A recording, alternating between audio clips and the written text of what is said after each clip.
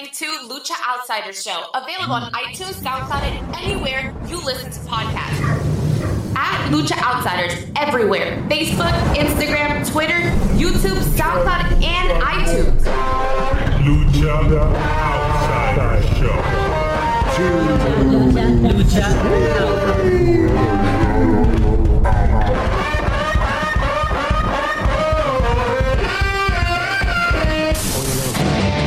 Congratulations. You played yourself.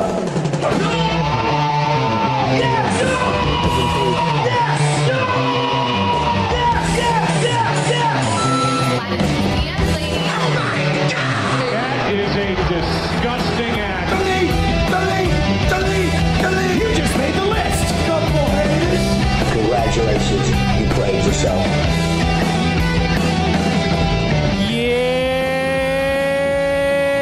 Welcome 2021. I am Leo. That's Mario. The heel that seals the deal, the villain that stays chilling, the anti-hero of the IWC, your boy, Mr. Rated R. And this is episode 164. 164. And this is 2021. 164. Yeah. Italian, What was that, Leo? 164. That's in Italian. By the Cesaro way, would if understand you it. guys can't see Leo. Cesaro He's would not on understand. camera. He's a ghost today. Yeah. I'm wearing my wrestling mask. What up to Scott Rand and everybody? Share the video. Let the people know that we are If you here. missed anything or everything on today's episode, make sure you download and subscribe to the podcast version of the show. iTunes, SoundCloud, I Want to Be Fancy, Apple Podcasts, TuneIn, La Mezcla, Apple, LuchaRadio.com, Stitcher, and Spotify, wherever you get your podcast needs. To Jose, who listens to us in Spain. What's up? Oh, wow. Spain. Yeah. We're here. We made it. We made it to 2021, and this year's already starting off as a shit show. This is like back Oh in my 2001 when like WCW, like, you know, they were sinking. Like, this is what it feels like. This is like that Monday Night Raw before they got sold. There's so many fucking memes out there, but I think the funniest one when it comes to 2021, it's what did you guys expect? 2021 is turning 21. Like 2020 is turning 21. That motherfucker could drink now. Oh man. Fuck that guy. All right, well, Leo, how are you, bro? I'm good, bro. Trying to make it through everything that's going on. A lot of wrestling stuff. You know, hey, we're 10 days in and there's already a lot of wrestling news, a lot of rumors, a lot of fraud splashes. We have a lot to cover. Now, before we introduce our rotating third, the first one of 2021. Third Before that, man. give me a minute. Go ahead.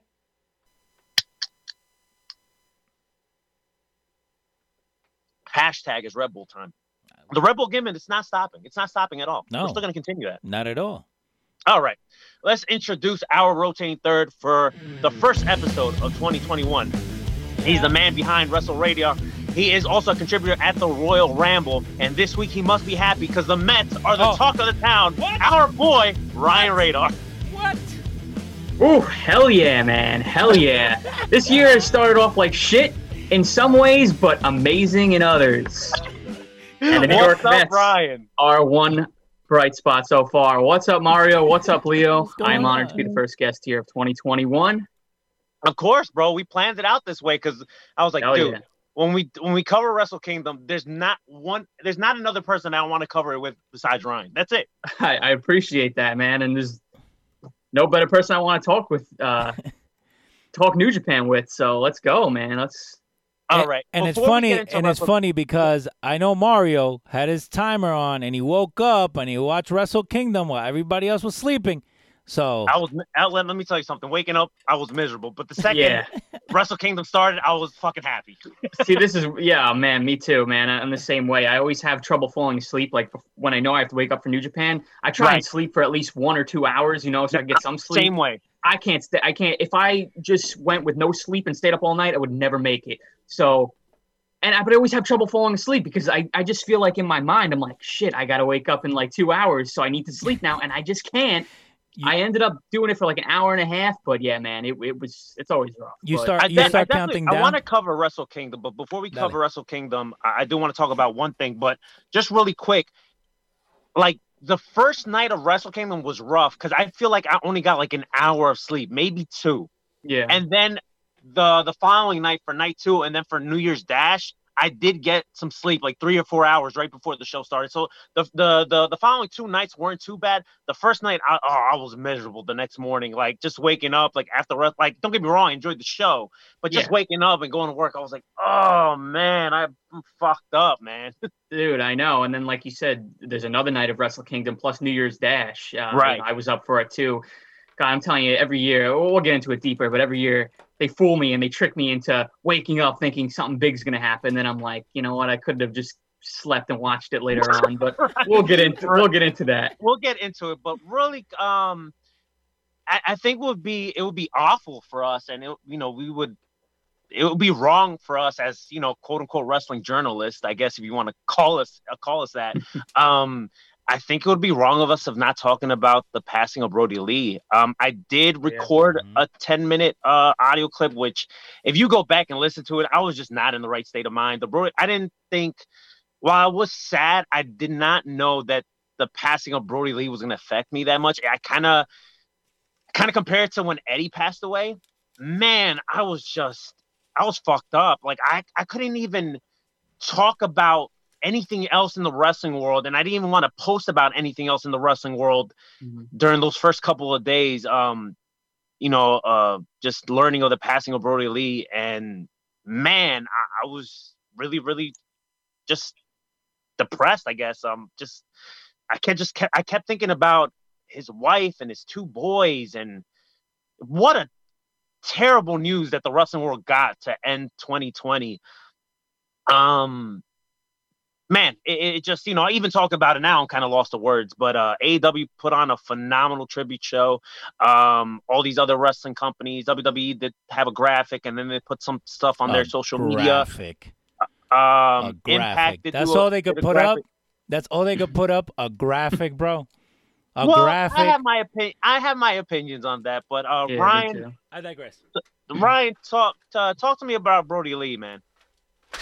Yeah, I mean, similar to you, it just hit me like a truck, like it's crazy how somebody's death like this can affect you so much when you don't even know the person, but you feel like you know them, because as wrestling fans, watching these guys every single week, do what they do, even, for years watching these guys, you become attached to them, and you almost feel like they're like your family members. And then when you lose them, and especially something like this, where this rarely happens anymore. I mean, you referenced Eddie Guerrero, and that's the only thing I could really compare it to, because when was the last time an active member of a roster like this passed away? It had to be Eddie, right? I mean, I can't think of anybody else on the top of my head, and just so tragic. I mean, you can mention Chris Benoit, but I think with everything we found out about Chris Benoit within like 24 hours to 48 hours, it kind of changed everyone's perspective on it. So it's kind of, looking back at it now, I think people are kind of opening up again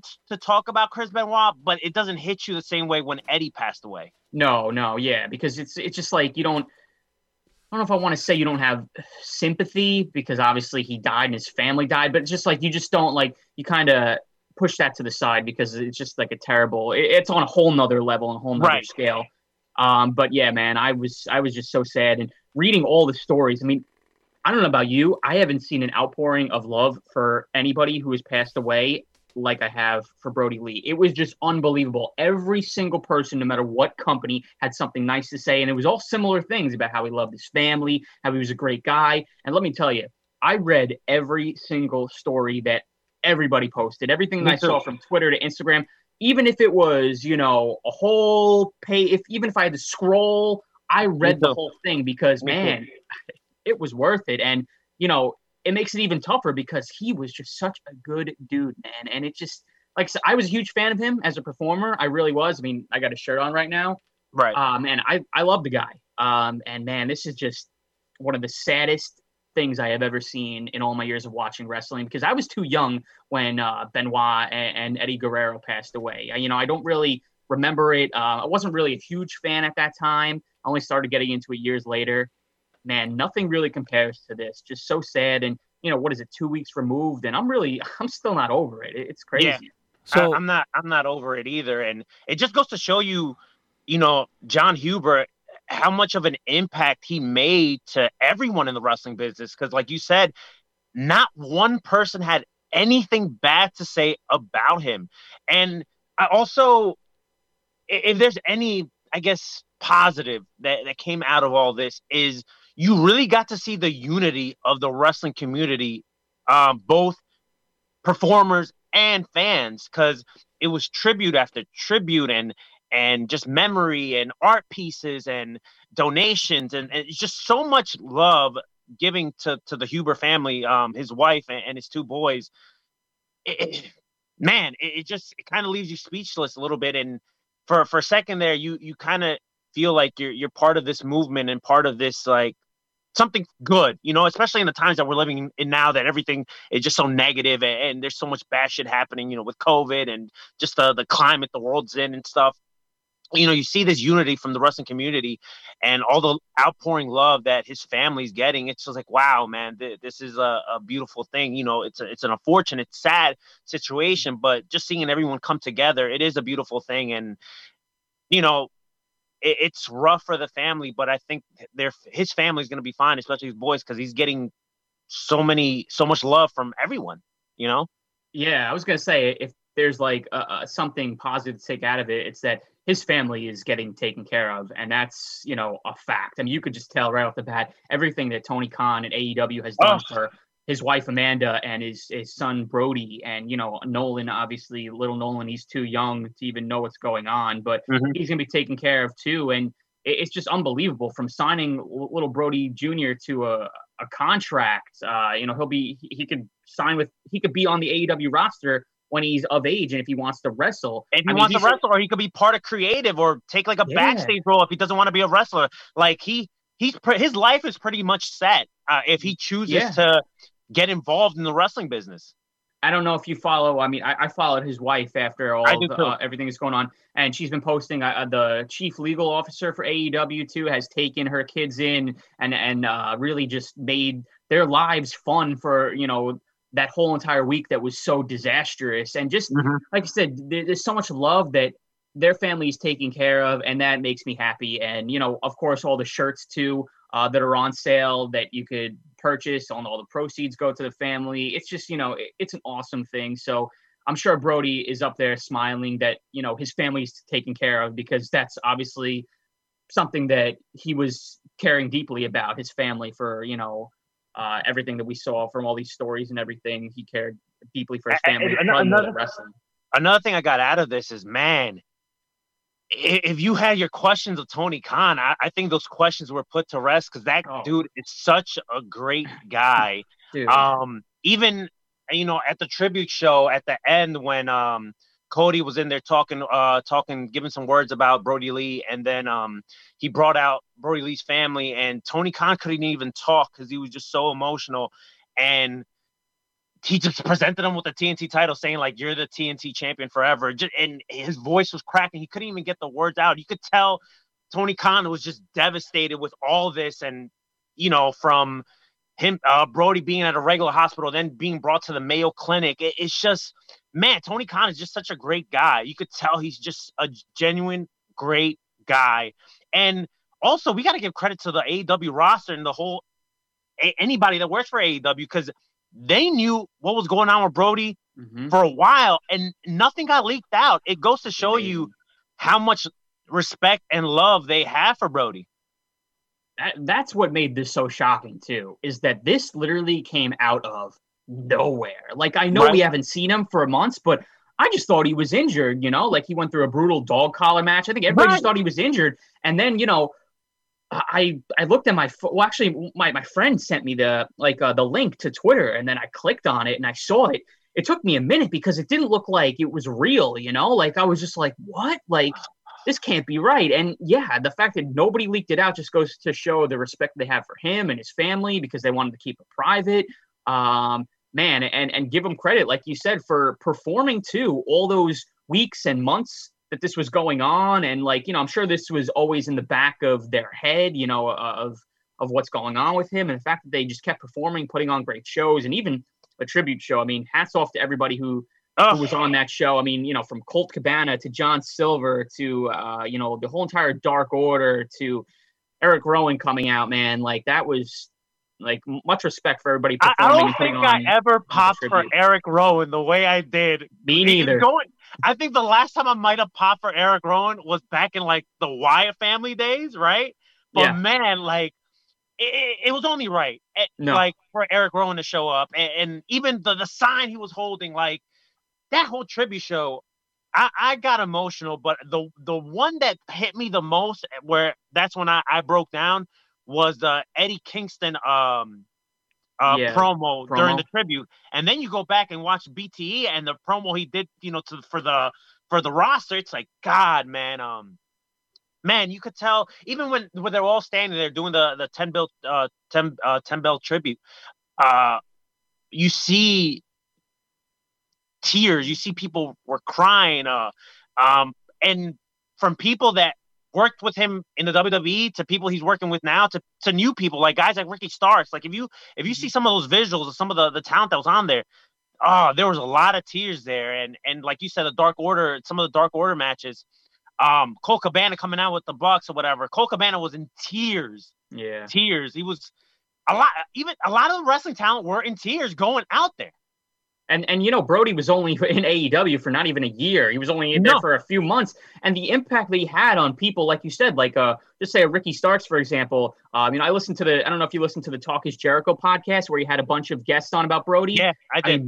Marco Stunt, all these guys that like he hasn't known for a while had left such a huge impact on these guys for, only knowing him for a few months. It's crazy. And that just goes to show what kind of person he is.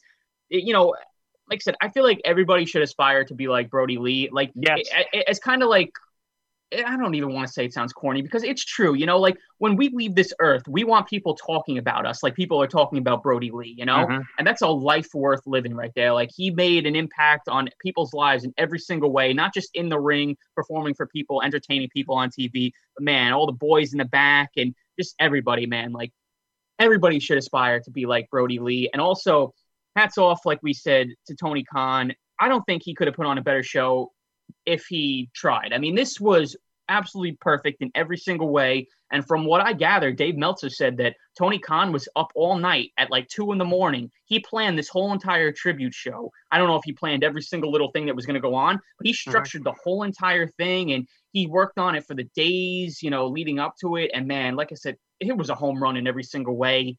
Of course, I wish it didn't have to happen, but they could not have honored this guy's life, legacy, career any better than what they did. By far, I think it probably was the best tribute show of all time dedicated to someone. It was a tearjerker. It was a very emotional night. Leo had mentioned before about the whole WWE thing, and I'll give my quick opinion on it, and then I'll hear yours. At first, when I just saw the graphic, and then throughout the night on Raw, because that was the first show of the week after Brody's death, when it came to the wrestling world, we saw the graphic, and then you had individual performers that night give like wink and nods and giving tributes to Brody in their own way, which was it's Monday, you know what that means, or the yeah, or some of the talent wearing armbands with Brody on it. Even the commentators also did wink and the nods to Brody. And I wasn't expecting a 10-bell salute, but I was expecting maybe like a video package. That's what I expected. We didn't get that, right? The following day was Impact, and then I think Impact they did their own graphic, which, I think all the wrestling, every company did their own version of like a tribute to Brody with a graphic. Even like the first night of Wrestle Kingdom, he was like, "Hey, it's January the 4th. You know what that means?" They did, which I thought was dope. Yeah.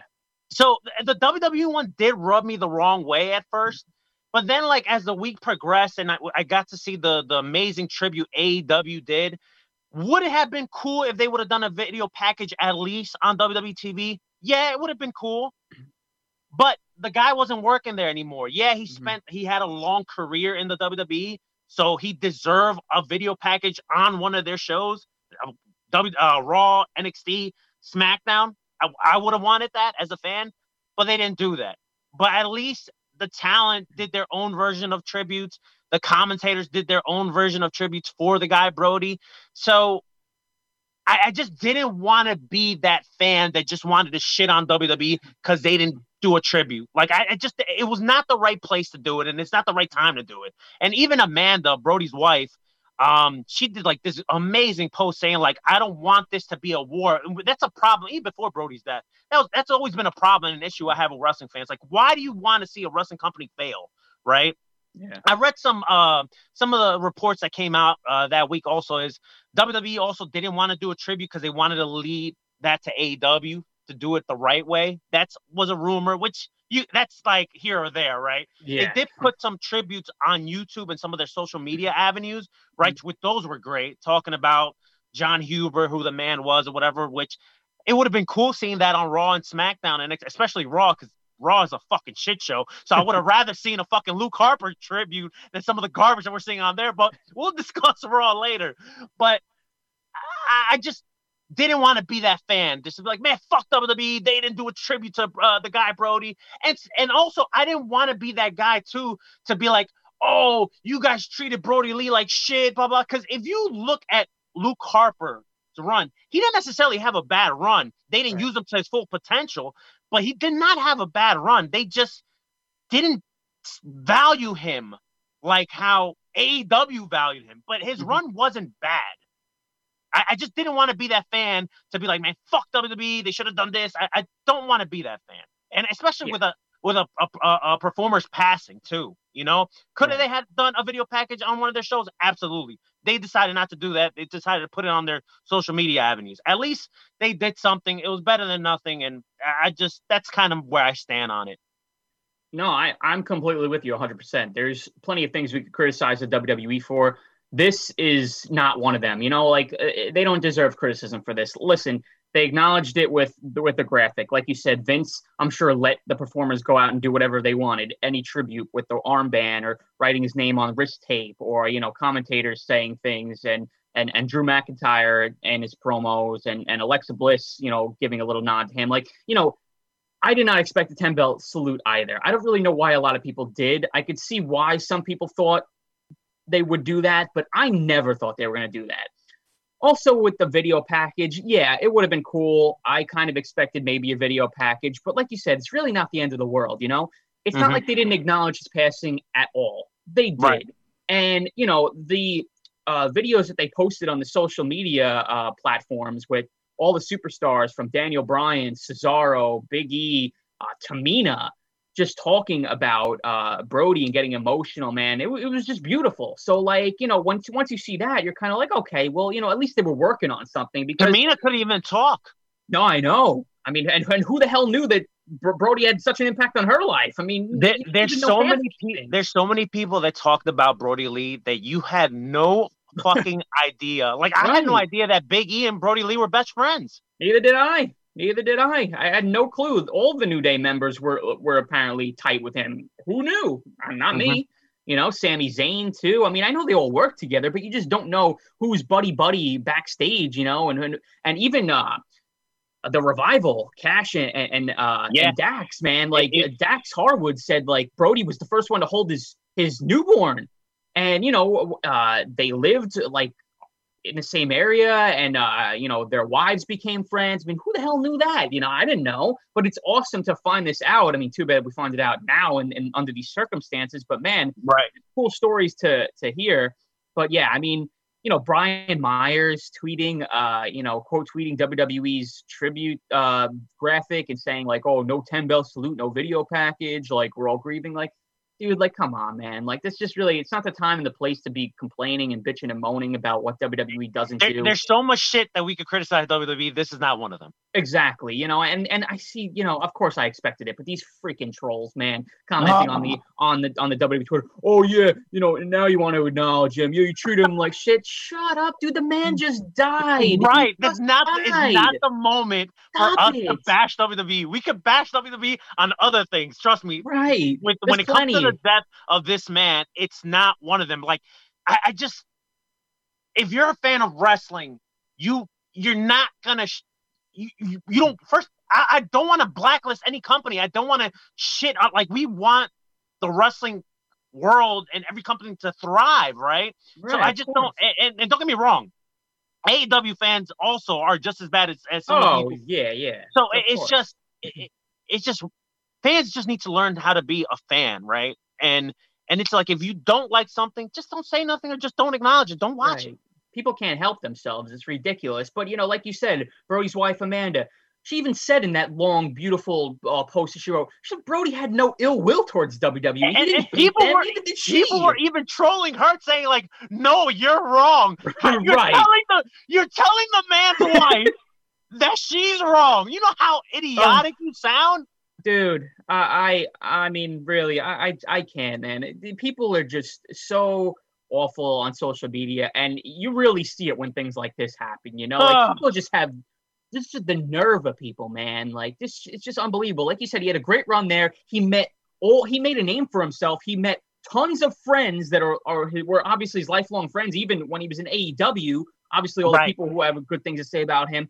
His WWE run was not a failure. Yeah, they didn't use him to, the status that he thought he should be used in, but it was a blessing in disguise, because then he went to AEW and, unfortunately his run there was obviously way, way, way too short, but we got to see the star that everybody thought and knew he could be.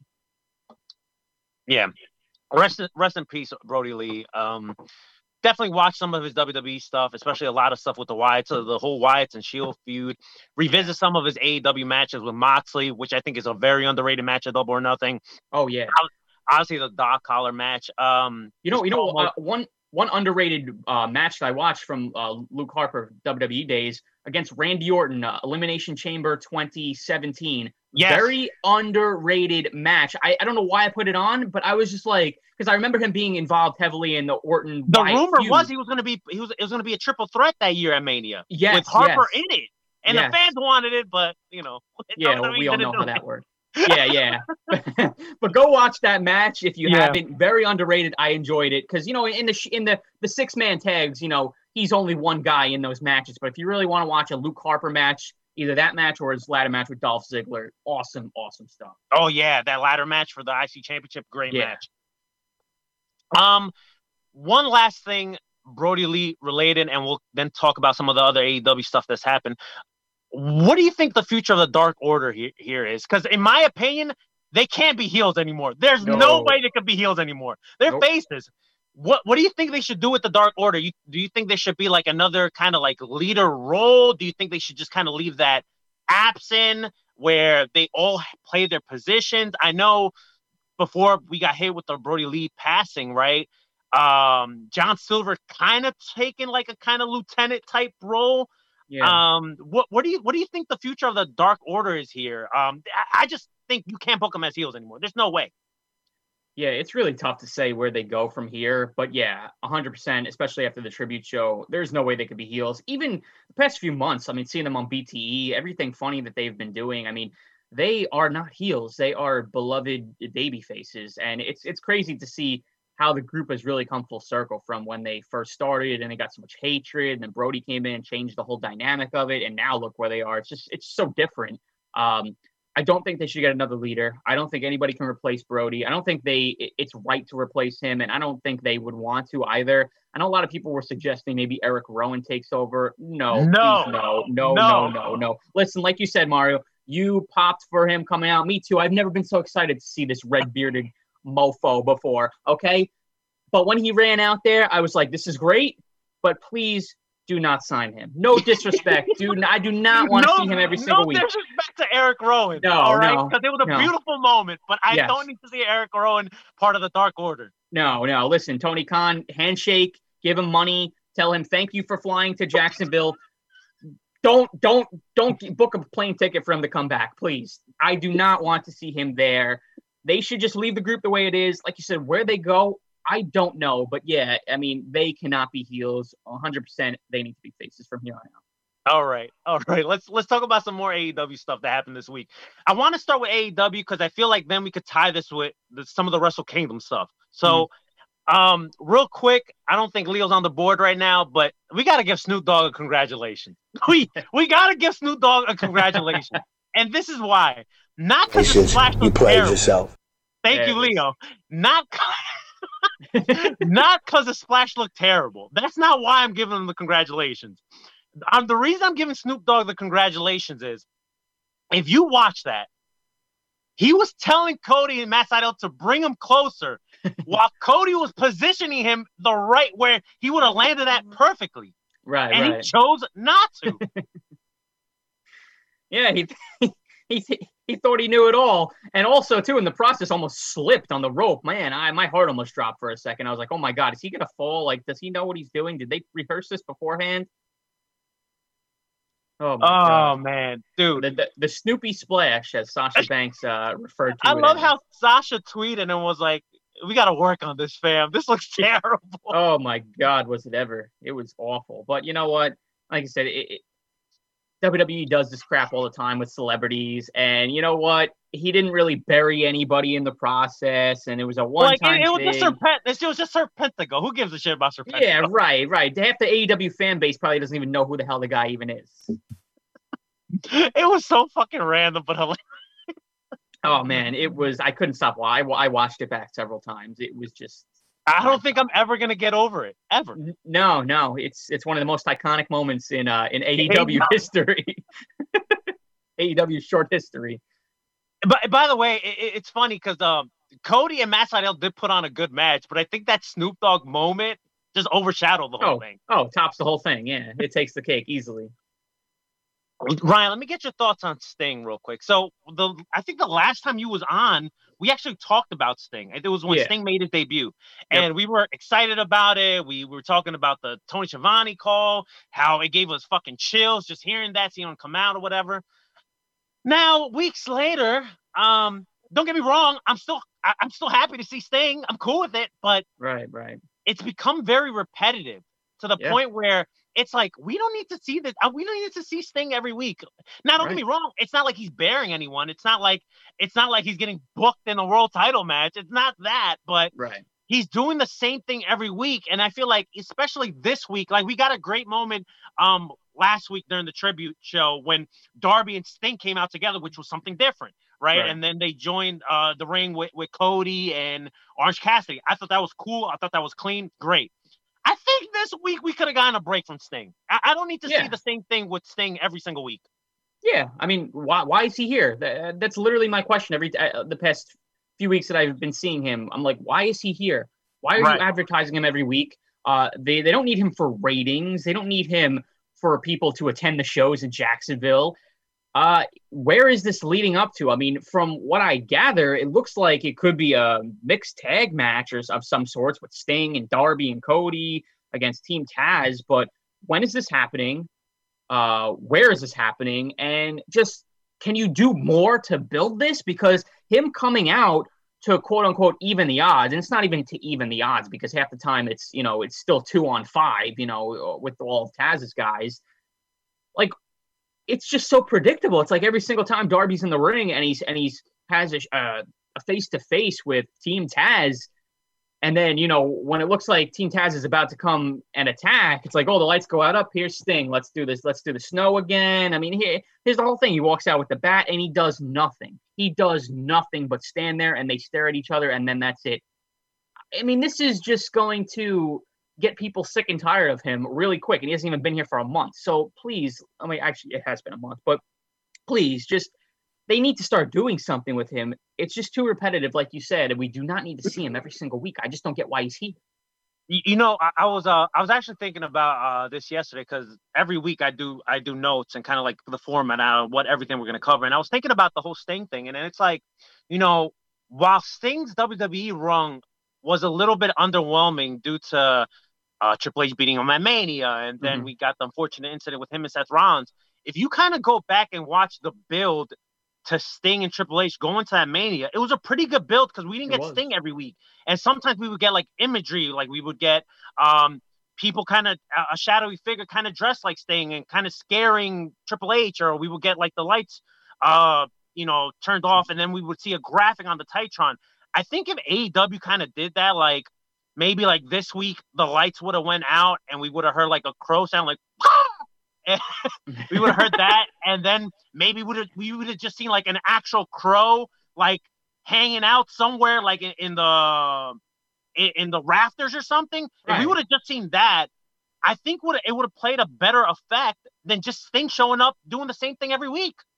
Yeah, I agree. Like if he kind of plays mind games in a way, like does certain things, like even if he just sits in the rafters like Darby did with the TNT title when he was watching like Cody's matches or whatever, like when he was just sitting up there, even if you have Sting just sit up there and just show him really quick, like put a spotlight on him or whatever. Like, right. I don't know. I mean, like, yeah, just something different, you know? It's like these guys like Sting, you need to keep them special. And right now, it's just the same old thing with him. And, you know, they have to realize that by now, like, okay, we need to start doing something with this guy. And I hope maybe, I mean, I don't know. Again, Beach Break is coming up. That's like the next big AEW special on TNT. Right. So maybe something will happen between Sting and Darby and Team Taz there. I mean, I want to say maybe Revolution, but I don't see. I mean, I don't know. I mean, who knows? But we need something else. Instead of him just coming out, we need something else. So I agree. Any other way that they could do it while still featuring him, that's fine. Just give me something different. Let's make some progress towards whatever you're building towards. Yeah, I think the Sting booking has been a little wonky. It's like I said, it's not awful to the point where he's burying a talent. No, it's not that. It's just kind of weird because we're seeing the same thing every single week, and we're not really getting progress.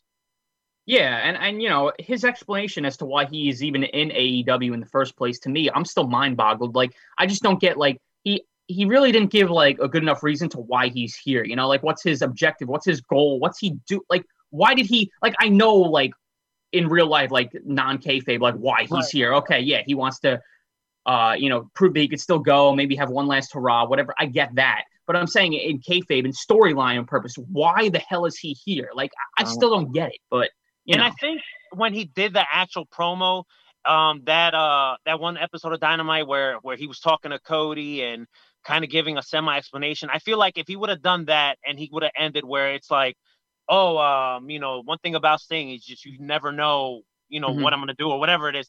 And then we wouldn't have seen him for weeks. I think that would have made more sense and would have had a little bit more substance to it.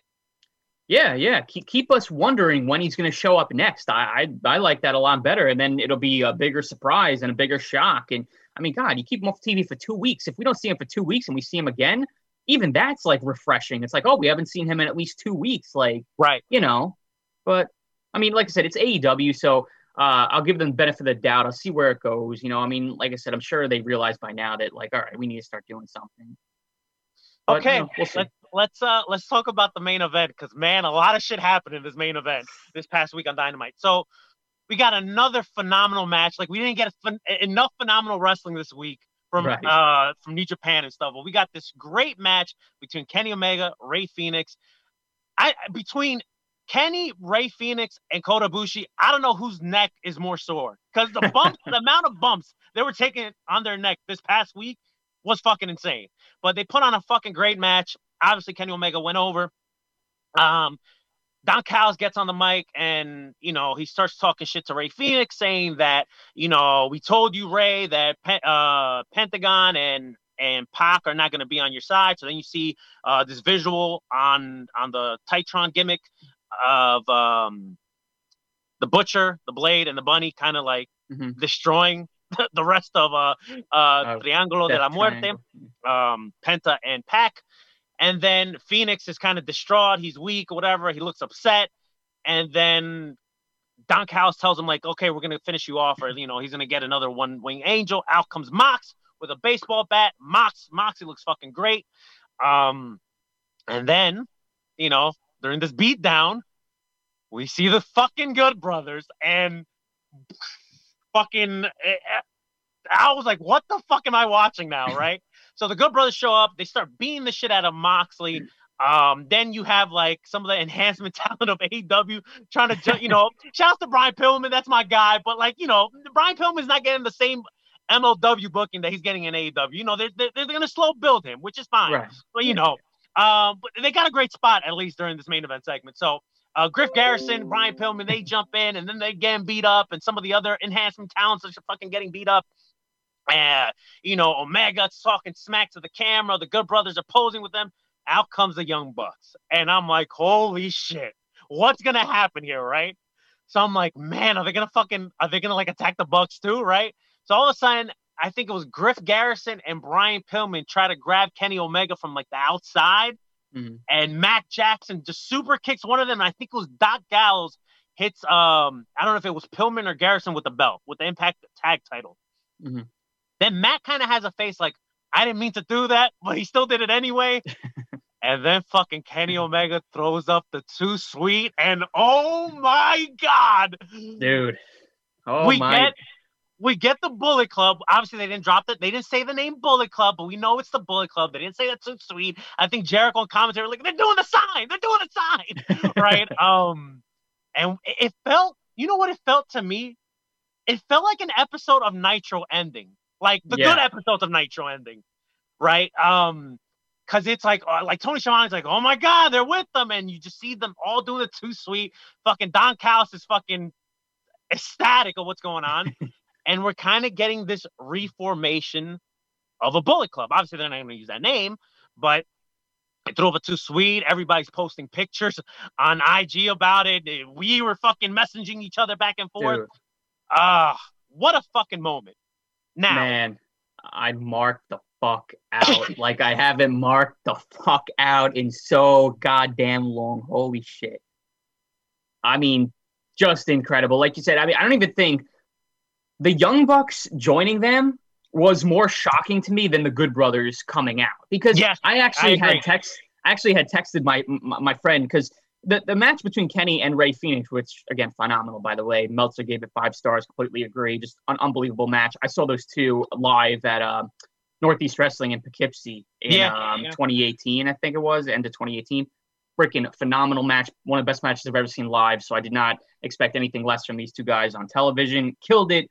But when that match ended with more than 5 minutes left to go, I think it was like 9:52 if I remember, because I remember looking at the clock. I'm like, they still have 10 minutes left on the show.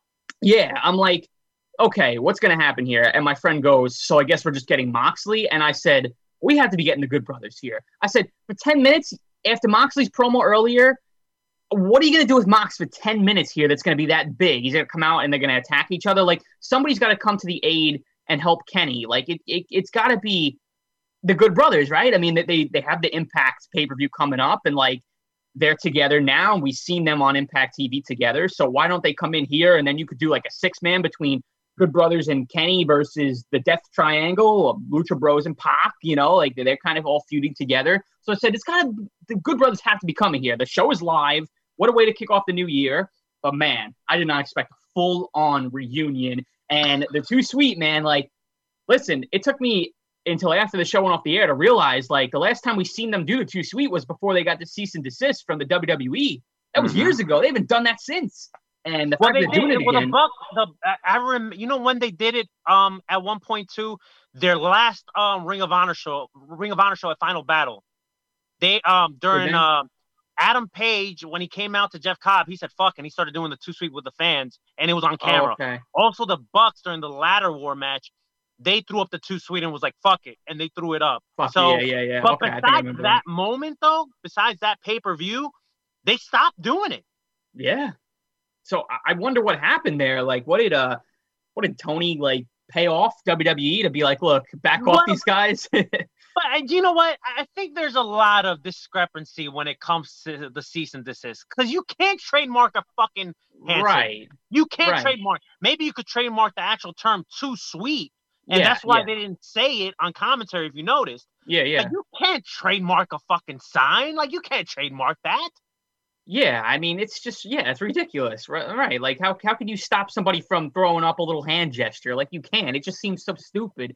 Yeah, and really quick on, if you read the Young Bucks book, there's a I believe it's in one of the Matt chapters. He does talk about saying that when they spoke to their lawyer, that this lawsuit doesn't hold any water. They're just trying to milk your money, like that. Yes. It it wouldn't be held up in court pretty much. Like it's just a point. It's just a money grab for WWE. They just want you to waste your money. Right. And then they even said too, like, it just wasn't worth it. Like, they don't need to throw off the Too Sweet, you know, like they don't need to do it. And I agree. They've gotten away with it for all these years. The Young Bucks are still the Young Bucks. Like, they don't need to use that.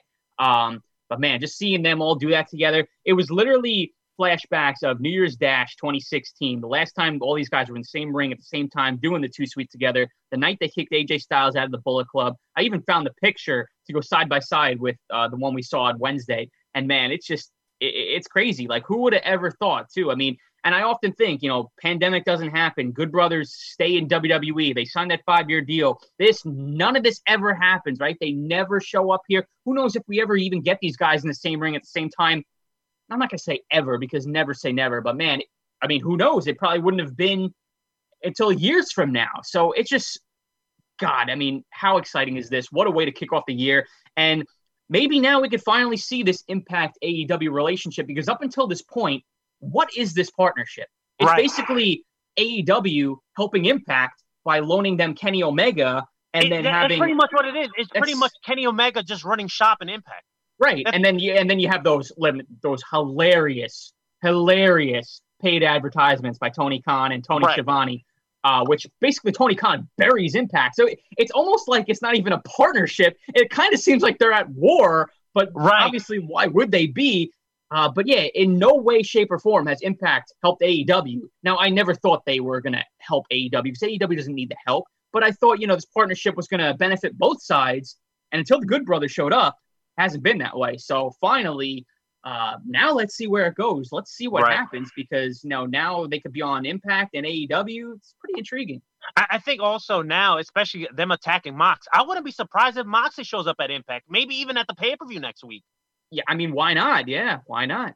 I think that's, I mean, listen, if you weren't excited for the Impact pay-per-view or that match on the pay-per-view with Omega and the Good Brothers beforehand, I mean, you certainly have to be now, because, yeah, I mean, who says they don't win and then Moxley shows up to just continue that feud? I mean, I could totally see it. Again, that's what a partnership is. You kind of don't know who's going to show up on what show and when. And, man, Jon Moxley in an Impact Wrestling ring, that's just as crazy as Kenny Omega stepping foot in Impact Wrestling ring, man. Holy shit.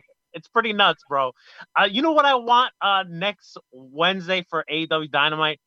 I want the opening shot of the broadcast to be the fucking Bullet Club. You know, the Bucks, the Good Brothers, and Kenny Omega wearing, like, the shirts that they've already put out a shirt on fucking Pro Wrestling Tees. Yep. Wearing that shirt, coming very NWO-esque out of fucking limousine. Just very cocky and obnoxious. That's the opening visual I want to see for Dynamite this week. Oh, man. Totally. I mean, dude, you can't come on the air with anything other than what we left off with last week. Like, really, you have to start with them. I know AEW doesn't typically they always start off with a match. It's like a full sprint from the minute Dynamite goes on the air. Like, sometimes they don't even have entrances, right? They just completely go right into a match because they have so much booked on the show. But, man, they need to start off with some sort of promo or a video of, something, you know, just something. I mean, I know they teased, like, the Elite will be in action next week, but that's also, too, that was also a clue when they said they showed, like, you know, they preview the next week, like, right before the main event, and they said the Elite will be in action. It was just a graphic that said the Elite. Yeah, and there was no graphic of the actual performers. It just said the Elite will be in action. And even me seeing that, I'm like, well, that's kind of weird. Like, right. Like, is that a mistake? Like, they don't normally do that.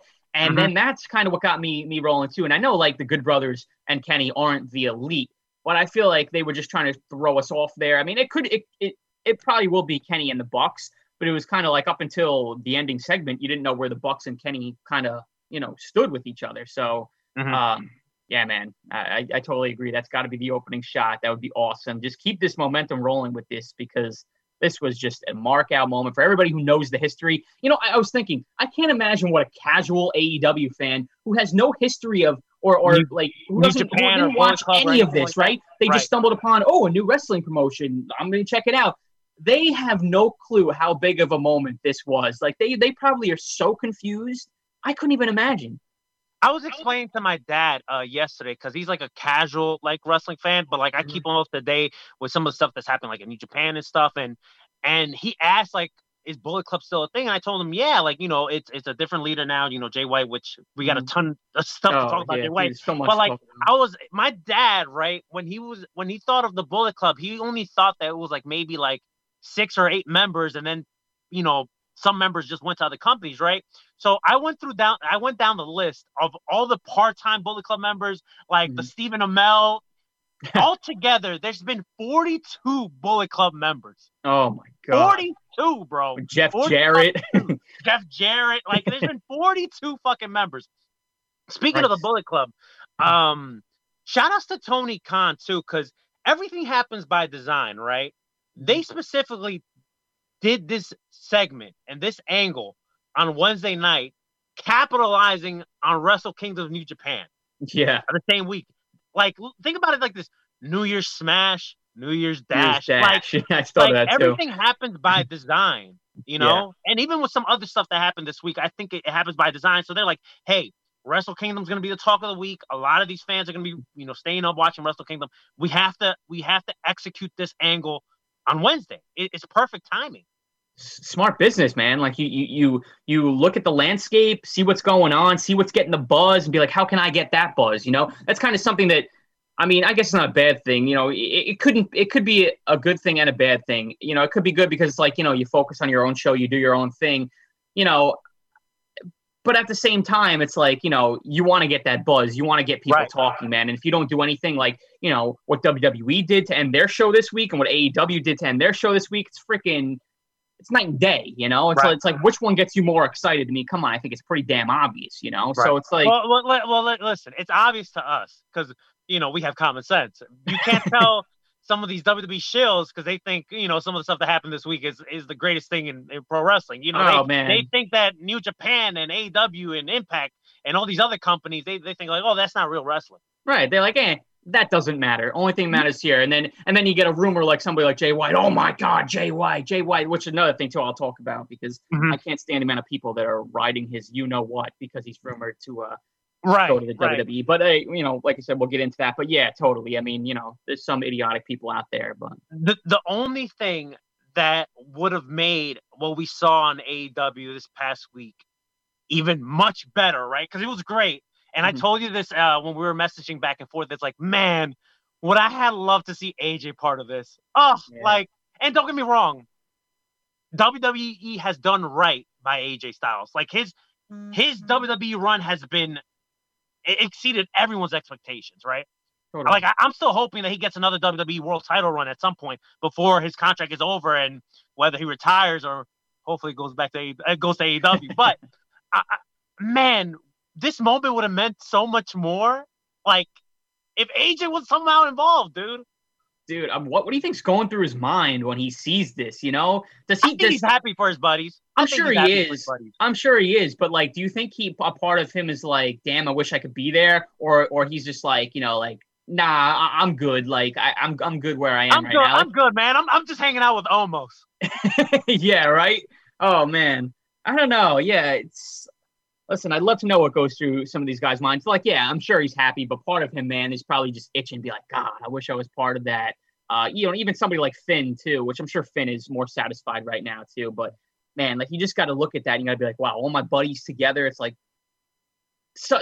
like sometimes it's like, you know, yeah, I'm in the WWE and yeah, I'm making that much, you know, good money. But man, to be with my buddies on live TV doing an angle like this, where I'm still getting paid pretty good. I mean, that's also pretty enticing. So, you know, you got to wonder what's going through these minds. I'll tell you what, though. This is what I will say, and we'll wrap up with AEW with this. Out of the former Bullet Club members that are still in WWE right now, I think the one that's very close to the fence with AEW is Adam Cole. Because he was hanging out over there during their New Year's party, and he was, like, wrestling with Little Brody and stuff. And that wasn't the first time he was hanging out and it's not the first time, so... If anybody's gonna like, you know, tip their toe in AEW, I think I would not be shocked if it's Adam Cole. Please. Oh, dude, I think I said this to you too. Like AJ and Adam Cole are the two guys in WWE that I want elsewhere. AEW, New Japan. Right. I mean, again, not that I'm not enjoying them in WWE. Like I said, I think Adam Cole he could potentially be like an AJ Styles, where like he comes to the main roster, immediate star, like no like floating around mid card, like he proved that already during last year's Survivor Series. Oh man, I mean, come on, if he hasn't proved it, then I mean, come on. But man, and I know his dream is like to be on the WWE main roster. Like he was always one of those like, guys who always wanted to be in the WWE. And hey, you can't fault him for that. Kenny, Young Bucks, like they didn't have that same, goal in mind, but he did.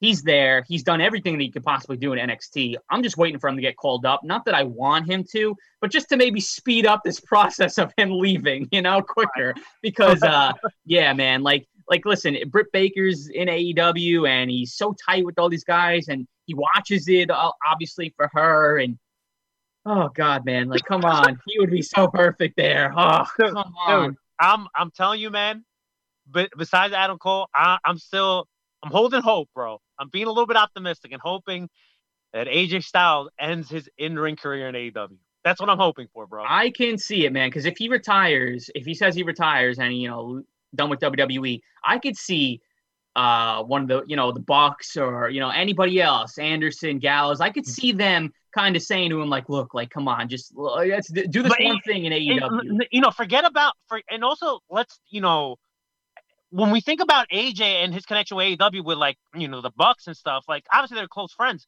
but you know who else he's really tight with? That's Christopher Daniels. Yes, yeah, Frankie Kazarian too. That's his buddies too. So it's like, you're right. I could easily see them be like, yo, give the fans what they want. Give us this Omega match. Just a one-match deal. Yeah. It's literally never going to happen unless it happens there. Mm-hmm. Because Kenny's not going to the WWE, and even if he does, which again he's never going to, but just say hypothetically he does, that's going to be when AJ's probably retired. Because AJ didn't. He like a while ago he said like by a certain age he wants to be retired, and that was only a few years away. So like he doesn't have that much longer. So it's never going to happen if it don't happen. I also feel like that was probably AJ's mindset then when he signed, like, this is going to be the last contract I sign. Like, I want to retire. But, like, what Tony Khan is offering, Vince can't offer you that. Yes, yeah. Like, you're talking about, like, the freedom and stuff, too. Like, everything, right? I feel like Tony Khan will go out of his way to give AJ whatever he wants to get him. Because if he signs AJ to a deal, and this is all hypothetically speaking, right? Yeah, I know. It's getting me excited. But I know. We were this excited when we were messaging each other, too, though. But, like, if he was to sign AJ to a deal, I could easily see him, like, kind of have something like an Edge type contract where he kind of works backstage role and kind of like. Totally fine with me. Right? And then he could do, like, an appearance, like a match here. Like, obviously, we're going to get the Omega match if he was to go to AEW. Like, that's got to be, like, the top of the list. Oh, hell yeah. Yeah, no, hey, that's fine with me. Like I said, if he wants to be a part-time performer, I mean, again, like, why wouldn't he? If he could still go, I could see if he feels like he can't go anymore. He has not missed a step, bro. He has not slowed down. Yeah, so listen, I mean, he could go looks like he could go another 5 years. Is he really going to spend those 5 years in the WWE doing what he's doing right now? I mean, give me a break. Give me a freak. I mean, what is he doing right now? I mean, he's doing nothing. And like you said, one more run with the world title, and then what else does he have to do there besides collect the paycheck? Nothing. What does he have to do in other companies? Go to AEW so bad, bro. Oh, dude, I know. We just need that Omega match. I will not stand for not having that match ever. We just need to have that match before. If that match happens, fucking Omega and AJ, I think Meltzer's going to break his record and give it like a 10-star match. Oh, man, he should. He should to troll those haters, and because it might as well be deserving of it as well. Oh, all right. Let's talk about, speaking of fucking 5 stars, 10 stars, all the stars, let's talk about Wrestle Kingdom. So Wrestle Kingdom this year was a little bit different. It still felt like Wrestle Kingdom to me watching it. Yeah, it wasn't at full capacity, but I don't know, just a visual of it, it still felt like a big deal, and it still felt like Wrestle Kingdom. Yeah, there was a little bit of differences, like obviously you didn't hear like the yelling and the screaming of the crowd, which is not like they go out of their way like they do out here in the States, but you still hear, there's still a vocal crowd, especially like when it comes to like towards the match and like during big moments. But you heard a lot of clapping. It just goes to show you too how Japan, they follow the fucking rules over there. Oh, don't even get me started, man. Oh, don't even. I like you said before, earlier, you want to be living in Japan. So do I. I just want to hug these people. I just want to give these people a big, nice hug and be like, you know, you guys are so great, you know, like, let me tell you, like, I want to be one of them, you know? Those people ain't storming no capitals, man. Those people are following rules, following directions. You don't have that one asshole that goes. They get to go watch wrestling. Right, yeah, right. Jesus, man. Okay. So some big things happened at Wrestle Kingdom. Our boys, the Guerrillas of Destiny, Tama Tonga, Tangaloa, once again IWGP Tag Team Champions. They defeated Zack Sabre Jr. and Taichi. Tanahashi looked great again against Great-O-Khan. Great-O-Khan had a great showing. Not that I was down on him, but I'm like, okay, I need to see more of this guy. And I think we got that with the Tanahashi match. Yeah, I definitely need to see more. I'm not that high on him. He has potential. I don't, and from what I'm seeing, not a lot of people are pretty high on him, which, you know, is understandable because I don't say he's green, but he's got a lot of work to do. Like he needs to impress me a little bit more. But this was definitely a start. I agree with you. And then the two main events, because there's no other way to put it. Okada Ospreay. Jesus Christ. Fucking Christ. You knew this was going to be amazing. I'm surprised. I really thought Ospreay was going to go over. Me too. I was shocked. But then again, you know, like when these kind of things happen, you know, New Japan has a plan. So it's kind of like wins and losses here. Like it doesn't like kill somebody, you know, like Gato knows what he's doing. I expect Will Ospreay now to have a monster 2021 after losing to Okada. You know, he could be a favorite to win the G1. He could, you know, I just feel like from here on out, him and the rest of his group, the Empire, they'll be just fine. They're going to be booked strong. The loss doesn't hurt him at all, but I was pretty shocked that he didn't win here. It's funny that you mentioned his stable, the Empire, because I have there's something interesting that I wanted to bring up with them when we get to it, when it comes to New Year's Dash. And then we got the main event for night one, Kota Ibushi defeating Naito for both championships, the IWGP Heavyweight Championship and the Intercontinental Championship. Finally, he broke this whole Charlie Brown curse, because to me, he was the Charlie Brown of New Japan. He always comes that close, but never fucking can get it. And he finally got his moment, and just seeing Naito also handing him the championships too was like, wow. And these two never have a bad match. We seen it with their feud for the Intercontinental Championship and their fucking matches and fucking G1 climaxes. In Madison Square Garden, they had a match. Yeah, at the Garden too. They just never have a bad match. And you know, these two matches, they're already on my both Okada and Ospreay and Naito and Ibushi. They're matches that I already have on my list already, you know, of matches that we got to revisit at the end of this year. Dude, totally. And you knew that coming into it. But man, it's just like almost like it exceeds your expectations. It's just unbelievable. But yeah, like you said, the Charlie Brown of New Japan. But it makes that moment of him winning that much sweeter, you know, because you know how much shit he went through, how many times he got screwed over, and you know, time and time again, he thought he was going to win the big one, and he didn't win the big one, and he had to see Kenny Omega win it over him, and he had to see guys like Okada in the way, and Tanahashi in the way, and even a guy like Jay White gets it, you know, before he does, and then bam, he finally gets his moment after being screwed out of the briefcase, winning the G1 for the second year in a row. Yeah, it was incredible. And Naito handing those belts over to him just made that moment even more heartfelt and just awesome. Just so good, man. And right then and there, I knew that he wasn't dropping them the next night. I'm not gonna lie to you. I was kind of hoping. Yeah, it would have been funny. Let's get into night two. You know what? Let me get your opinion on it, because I don't think I ever asked you. What do you think of the whole KOPW trophy gimmick? I think I like the idea. The second Okada did the press conference, and I'm like, oh, cool. Because listen, I'm actually one of these guys that I'm a fan of titles. I like championships, right? Especially when you have a stacked roster, but it has to mean something. For example, like New Japan, the 6-man, even the junior tag, like get rid of them, because it really doesn't mean anything, right? Serves no purpose. But like the idea of this KOPW, I'm like, okay, this could be something here. But then they said that it's not going to be an actual physical championship. It's going to be a trophy. I'm like, okay, maybe it'll start off as a trophy, but then maybe we'll get a title. I think maybe because I'm not a fan of Yano like that, but I think him holding this is just fucking terrible, and it's a fucking joke. I'm sorry. Yeah, I'm not a fan of it. It's pretty lame, I'll be honest. And I'm a fan of Yano. I find his matches very entertaining because we don't see it all the time. You know when you're getting like a Yano one-on-one or like, you know, a match where he's in like a big tag match or something, you know he's just going to do something entertaining. For me, I find him funny because he's not like, I don't know. It's different from like somebody like R-Truth who, you know, I know a lot of people like R-Truth. I really don't find him that funny. I don't find like, he's just stupid, like funny. And I don't find that funny. I don't laugh. Like when he thinks like, oh, it's, well, when he comes out, remember when he used to come out during the wrong match or whatever like that or something like that? He doesn't know what match is going on. I think 1 year at the Royal Rumble, he brought out a lot. Yeah. Okay. That's pretty funny. Yeah, that's pretty funny.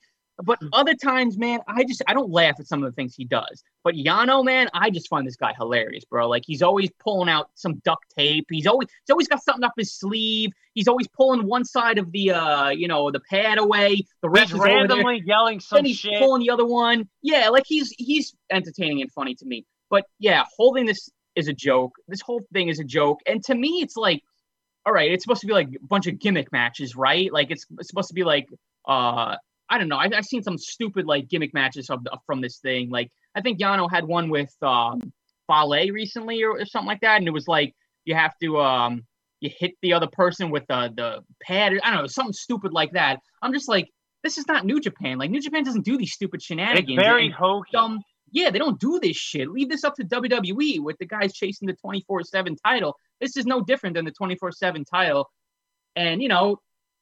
Yano was the only holder of this, and now he's the first champion of 2021. So like, I don't understand, like, where is this going? Like, what is this leading towards? Like, who besides Yano is going to hold this joke of a trophy? Because I don't think anybody else in New Japan is as big of a joke as Yano is. And I think too, when Okada first did this press conference, it was supposed to be like a really big thing, like King of Pro Wrestling Championship or whatever they said. It sounds prestigious. It sounded pretty cool, and now it's just like I'm just not a fan of this at all, dude. I'm just not into it, dude. Not into it. Listen, everything in New Japan is so important and feels special. This is not one of them. It's not. I tell you what does feel special, and that's a never open weight championship. Jeff Cobb, Shingo. Jesus Christ, this is another match that I put on my list because my God, bro. It was like two fire hydrants beating the shit out of each other. Yeah. Dude, I could have watched them go all day. I feel like they're perfect opponents for each other, man. Shingo could not be a better opponent for Jeff Cobb, and Jeff Cobb could not be a better opponent for Shingo, man. They just work so good together.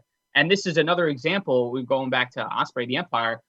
I really thought Jeff Cobb was going over here. Dude, I was like, dude, Ospreay took a major L last night. They got to give Jeff Cobb something. But every member of the United Empire, the Empire, whatever name they're going to go with, they took L's this weekend. Yeah, I mean, yeah. It was pretty surprising. So I thought, after Great O'Khan and Ospreay lost night one, I feel like, all right, Jeff Cobb's going to pick up some of the slack here and win the belt and bring it home. That didn't happen. But, man, you can't be, like I said, I'm not disappointed, whatever. Like, Gato has a plan for this group, obviously, which we saw at New Year's Dash. But, man, just such a great match. And I've watched Jeff Cobb for a while now, right? This is, I think, the best Jeff Cobb has looked. I mean, it looks like he's in incredible shape. Looks like he leaned out a little bit. He put on some more muscle from being in Japan for all these months. He looked fantastic. This is probably one of my favorite Jeff Cobb matches I have ever seen. If, I think this might be it. Jeff Cobb, right? Because he's obviously a heel. He's darker. He's fucking mean. Yeah. This version of Jeff Cobb reminds me of his Lucha Underground days as Matanza. That's what it reminds me of. Yeah. I didn't watch too much of him in Lucha Underground. But if you go back and watch some of the stuff from Lucha Underground as Matanza, that's what it reminds me of. Like, it's just a dark, gritty version of Jeff Cobb. And like you said, he's putting some of the best work right now in New Japan, and he fucking looks great. Two things when it comes to this whole never open weight championship story they're telling. While I was kind of shocked that Jeff didn't win, just based on what we saw in New Year's Dash, I'm happy Shingo retained because we're gonna potentially get Shingo Tanahashi for the never open weight championship. Dude, two bulls, dude. Two bulls. I mean, I'm not gonna say it's a match that I never thought we would see. It's just a match that I just couldn't picture happening. It's God, that's gonna be so freaking good, man. When it happens, I assume it's gonna happen at the New Beginning. They didn't really announce any like future dates or shows or anything. They usually have a press conference after like New Year's Dash. Normally show video packages at Wrestle Kingdom pretty much telling you Yeah. what they're doing throughout the year, and we didn't get none of that. Nothing. But I guess, like I said, with the current times and the cases of COVID going back up in Japan, they really can't guarantee anything. So maybe they held off on that. I'm sure they have like dates scheduled, because how could They you have just go dates month for by this month? month. But They have dates for this month. I think next weekend they're back in action. yeah, I did look at the schedule. They had some Road to New Beginnings, and then the first New Beginning show is January 30th. It's a Saturday. So, and then I'm sure there's going to be one the following weekend and vice versa. But man, yeah, we'll talk about New Year's Dash, but those matches that they set up, and Tanahashi and Shingo being number one for me, is just, it's going to be must see. And after Tanahashi looked so damn good against the Great Khan, I can't wait to see what he does against Shingo, because Tanahashi is one of those guys that, man, it's just like, it saddens me that, like, I know he doesn't show it, but we all know he's getting older, and he's getting closer to retirement. You have to think. Right. I mean, how much longer do you think he has left? But man, I am going to probably bawl my eyes out the day he retires, man. I freaking love Tanahashi. He is so good. Oh my God, man. I feel like I think the day Tanahashi retired, I think it's going to hit me more than when Jushin Thunder Liger retired. Oh yeah. Me too.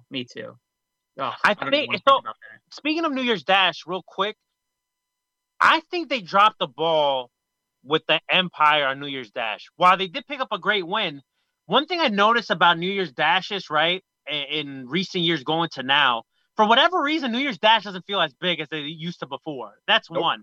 And two, if you go to past New Year's Dashes, the never open weight 6-man usually either changes or there's like a big match defense for it. This year we didn't see that. We did see Ishii and Yoshihashi and Goto come out with the titles during their 10-man tag, but they didn't defend it. I think this would have been the perfect timing, especially with the Empire taking L's on Wrestle Kingdom, for them to capture those never open weight 6-man. Yeah. Honestly, that's a really good point. I actually did not think about that until right now. Yeah, I mean, it would have helped those titles. I mean, I don't think those titles haven't been held by anybody as big as them since, God, I mean, I might be off on this, but since the last time Omega and the Young Bucks held them, right? I mean, like, I can't even really. I mean, I'm sure there has. The last time those titles had some substance to them was during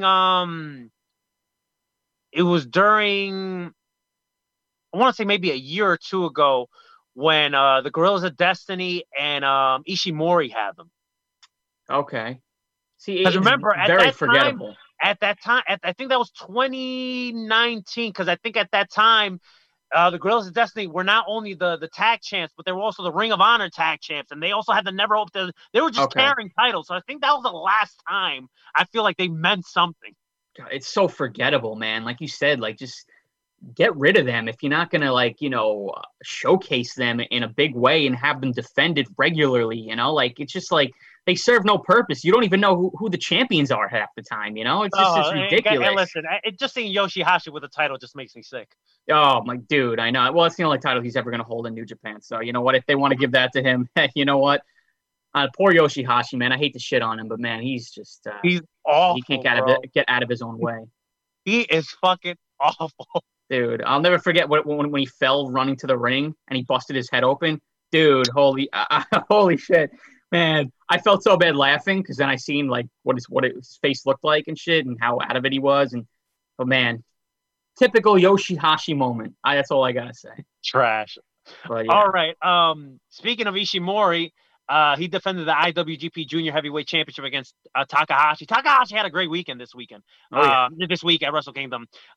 Defeating El Phantasmo, which El Phantasmo, man, I love this dude so much. Like, I kind of wish he bulked up more so he can move on to the heavyweight division. Because especially with these rumors of what's going to happen with Jay White or whatever, and if he does stick around New Japan or whatever, like, when I look at El Phantasmo, he's so charismatic. Like, I could feel like he could be a potential leader of the Bullet Club if he just bulked up a little bit. Oh yeah, dude, his antics, his just the things he does and says, he's just. Man, he is such a good prick. He really is. He's on the level of MJF, where it's like he takes his character so serious that I can't picture what he's like when he's out of character, because he's just that good. Like, he's just like, looks like your typical asshole. Like I just don't see him. I'm sure he's a very nice guy in real life, but I can't picture that because he's so good at what he does. He's probably such a great guy too. No, I'm sure he is. Yeah, I'm sure he is. I just can't picture it. This is a compliment to him. This is a complete compliment. Like I said, he's a great heel, great prick. After he won the Super J Cup, holy shit, man, disrespecting the jacket and the trophy, and man, saying Liger. You see that? He's tweeting Liger all the time, man. He's freaking tremendous. But yeah, he had a great match against Hiromu. You know, I didn't expect him to win, and it almost seemed like too. I kind of got the vibe that both of them held back a little bit on what they did in that match. And I thought maybe it's because, okay, well, Hiromu's got to wrestle tomorrow, so he's not going to go as crazy. And then El Phantasmo did basically everything that I expected him to do. But I felt like they could have given us more. But I feel like we're going to revisit this in a few months. And I don't think this is the last time these guys will be facing off for the junior title. So, yeah, I expect just to see this again in a few months. New Japan's putting a lot of steam on Takahashi, man. It really makes me wonder if at some point he kind of goes the Ospreay route where he gains some, he gets some muscle, gains some weight, and kind of moves up, because they're putting a lot of steam behind this guy.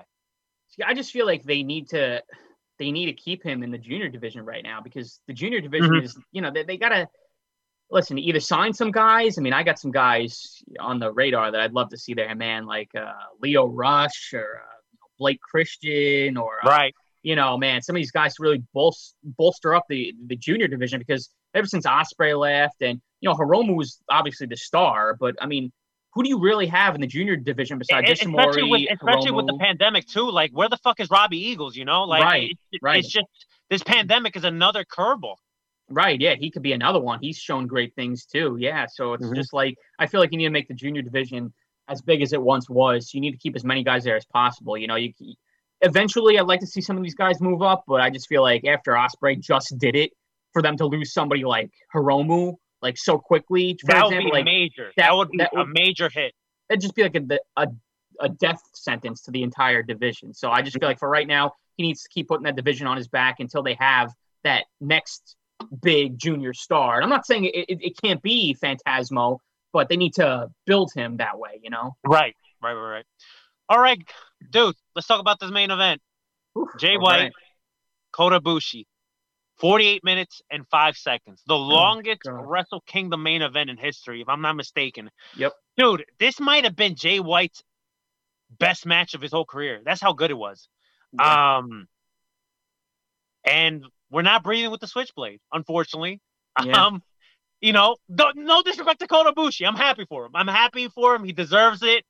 But man, I wanted Jay White to win this so bad. How funny would it have been if Jay White won this? Oh my God. No, I wanted him to win this so bad, but as much as this match was phenomenal, and you could make the argument this might have been one of Jay White's best performances, right? The dude looks great; he looks like a star. The biggest news coming out of Wrestle Kingdom was that apparently he's leaving New Japan, right? Quotations right here, before we get some of the peckerheads, fucking, So in quotations, he's leaving New Japan. And then all these rumors started coming out saying that, that WWE showing interest in him, that it might be 50-50 shot that he could be leaving. There's also rumors coming out that apparently he signed a 7-year deal, which to me sounds insane. Like, you never hear anybody sign a 7-year deal. Like, it's always like a 3-year deal or a 2-year deal. Or like, I think the most has been like maybe a 5-year deal. But a 7-year deal sounds insane. So that's something that I was like, wow, that sounds pretty crazy, because apparently AEW wanted to sign him. Yes, I was just gonna say that. Yeah, go ahead. Jay White told him, like, no, I signed a 7-year deal with New Japan. So it's like, wow, this guy, if this is true, man, this guy is ride or die for New Japan, which we all expected anyway. Because it's like, to me, I can never picture Jay White leaving New Japan ever. Not even to like Ring of Honor, like, because there's someone in bed with New Japan, but I can never see him in another promotion. Even though if you look at Jay White, that's like the perfect model of what WWE looks for, because he kind of wrestles like a WWE style in a way. I'm not I'm not subscribing to these rumors. I do not see this guy leaving New Japan. I think this could be like maybe a redemption story for him where he takes a break. Like people forget, like when Kenny Omega lost to Okada and Omega won, he took a break. Thank you. Like people forget that. So I'm not subscribed to these rumors. Like I'm not saying that WWE wouldn't be interested in the guy. I'm not saying that. Oh, of course they'll be interested. Yeah. But I'm not subscribing to the rumors that Jay White's leaving New Japan. What is interesting is that at New Year's Dash, right? Jay White took a pin. So I think the question, to me, I think we're asking the wrong questions. Is he leaving New Japan? No, I don't think that's happening. I think the right questions are to ask when he does come back to New Japan. Is he part of the Bullet Club? Is there going to be a new leader? Is he going to be a babyface now? I think those are the right questions to ask. But Ryan, let me get your take on it because I know you have a lot to say about this. Dude, you just hit the nail on the freaking head, man. You every single thought I had, it just spewed out of your mouth. And this is why I love being on here. I love talking to you about all things wrestling, New Japan, anything, because we think alike, man. I literally said that to my friend. I said, do you not realize, and everybody's forgetting that the last time this happened was when Kenny Omega lost to Okada in 2017 after that brutal match, the great match, but the brutal match, it took so much out of him. He took a break, and then he returned at the New Japan Cup. But at that point, everybody was like, oh, is he leaving? Is he leaving? And then, boom, signed a 2-year deal with New Japan to stay and stayed until 2019. There's no coincidence this is happening again, okay? Jay White goes through this brutal 48-minute match, the longest match in Tokyo Dome history. Omega and Okada was 46 minutes. This surpassed it by 2 minutes, 48 minutes.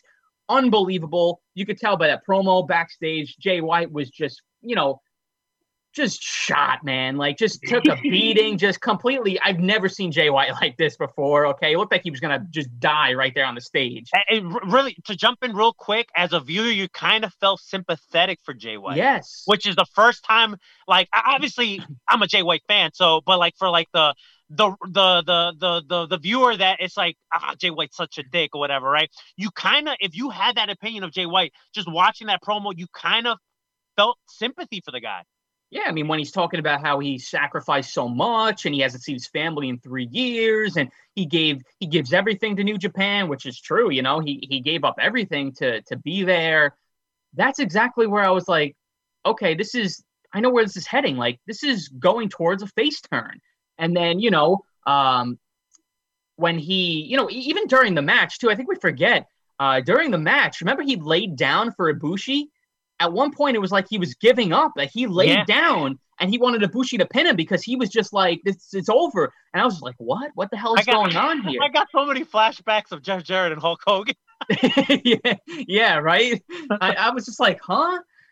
And then you see the promo and then, okay, that promo right there is what got me to wake up for New Year's Dash because I was like, okay, these past few years of New Year's Dash has not been anything that special. After 2 nights of waking up in the Tokyo Dome, maybe I will just, because I'm off on Wednesdays. It was Wednesday morning. So I was like, you know what? Maybe I'll just wake up and I'll watch the show when I get up. And then this happens. And then, Kota Ibushi is thinking about unifying the titles. And I'm just like, holy shit, they're like 2 minutes to New Year's Dash. I'm like, okay, I set my alarm for 4:30 in the morning. I guess I'm waking up. And then we watched New Year's Dash and we could all give each other congratulations because it was really nothing. Yeah, I'm like, oh, damn it. It was still an enjoyable show. I don't want to shit on the actual, but it was, like I said, New Year's Dash doesn't hold the same amount of weight that it did a couple years ago when big things would happen, like when Suzuki Gun would attack people, and it does not hold the same weight anymore. When Jay White thought that he was going to join the Bullet Club and then attack Omega, like it just does not hold the same weight anymore. Jericho attacking Naito the night after the Omega thing, just crazy stuff. Yeah, unexpected. But yeah, I mean, then when you get that right, he wrestles on that show in that big tag match, gets pinned by Ishii. I just think it's just another little piece in the storyline of the Bullet Club dissension because, he lost clean there. Maybe they're doubting that he should be the leader because he's taking all these losses. He can't get the job done, this and that. And, I don't know if Evil, I wouldn't put him as the face of the Bullet Club, but, I don't know. But I just feel like Evil and Jay White have to be on a collision course to be feuding with each other because they haven't been too fond of each other. And you could tell in that tag match, they barely looked at each other. They barely interacted. They didn't really, even when they were standing on the apron in that tag match, they were standing on separate sides because I kept an eye on both of them. They don't even touch, talk, look at each other, nothing. They don't acknowledge each other at all. Right. So that's gotta be leading to something. They just don't do this just to do it. So he's completely turning face, and he's gonna be, feuding with the Bullet Club, I think. Like you said, that's what we should be talking about, not if he's going anywhere. I think Dave Meltzer said too that a bunch of guys had told him that they never want to go to the WWE. And Jay White was one of those guys that expressed interest of never working there. And of course, things can change. You never say never. I think Kenny Omega said that at one point. And then if AEW didn't come into play, he would have been in WWE as well.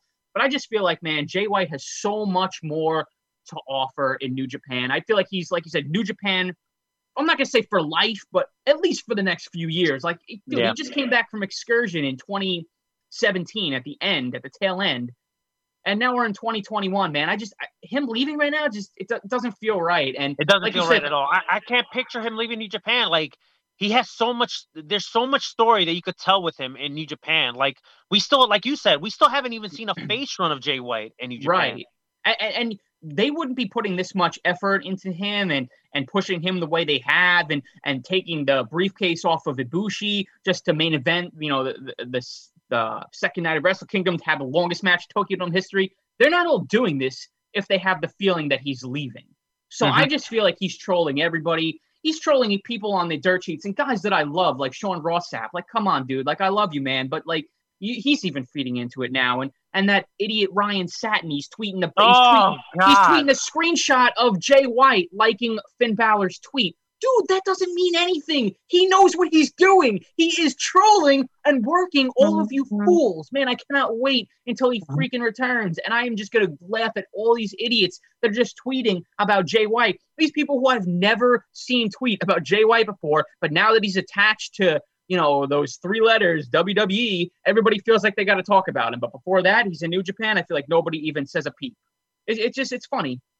Ryan Satin is so fucking, and listen, I like Ryan Satin, but man, he is so fucking cringe on Twitter. Like, dude, that's one of those dudes that should not be on Twitter. He should not be on Twitter at all.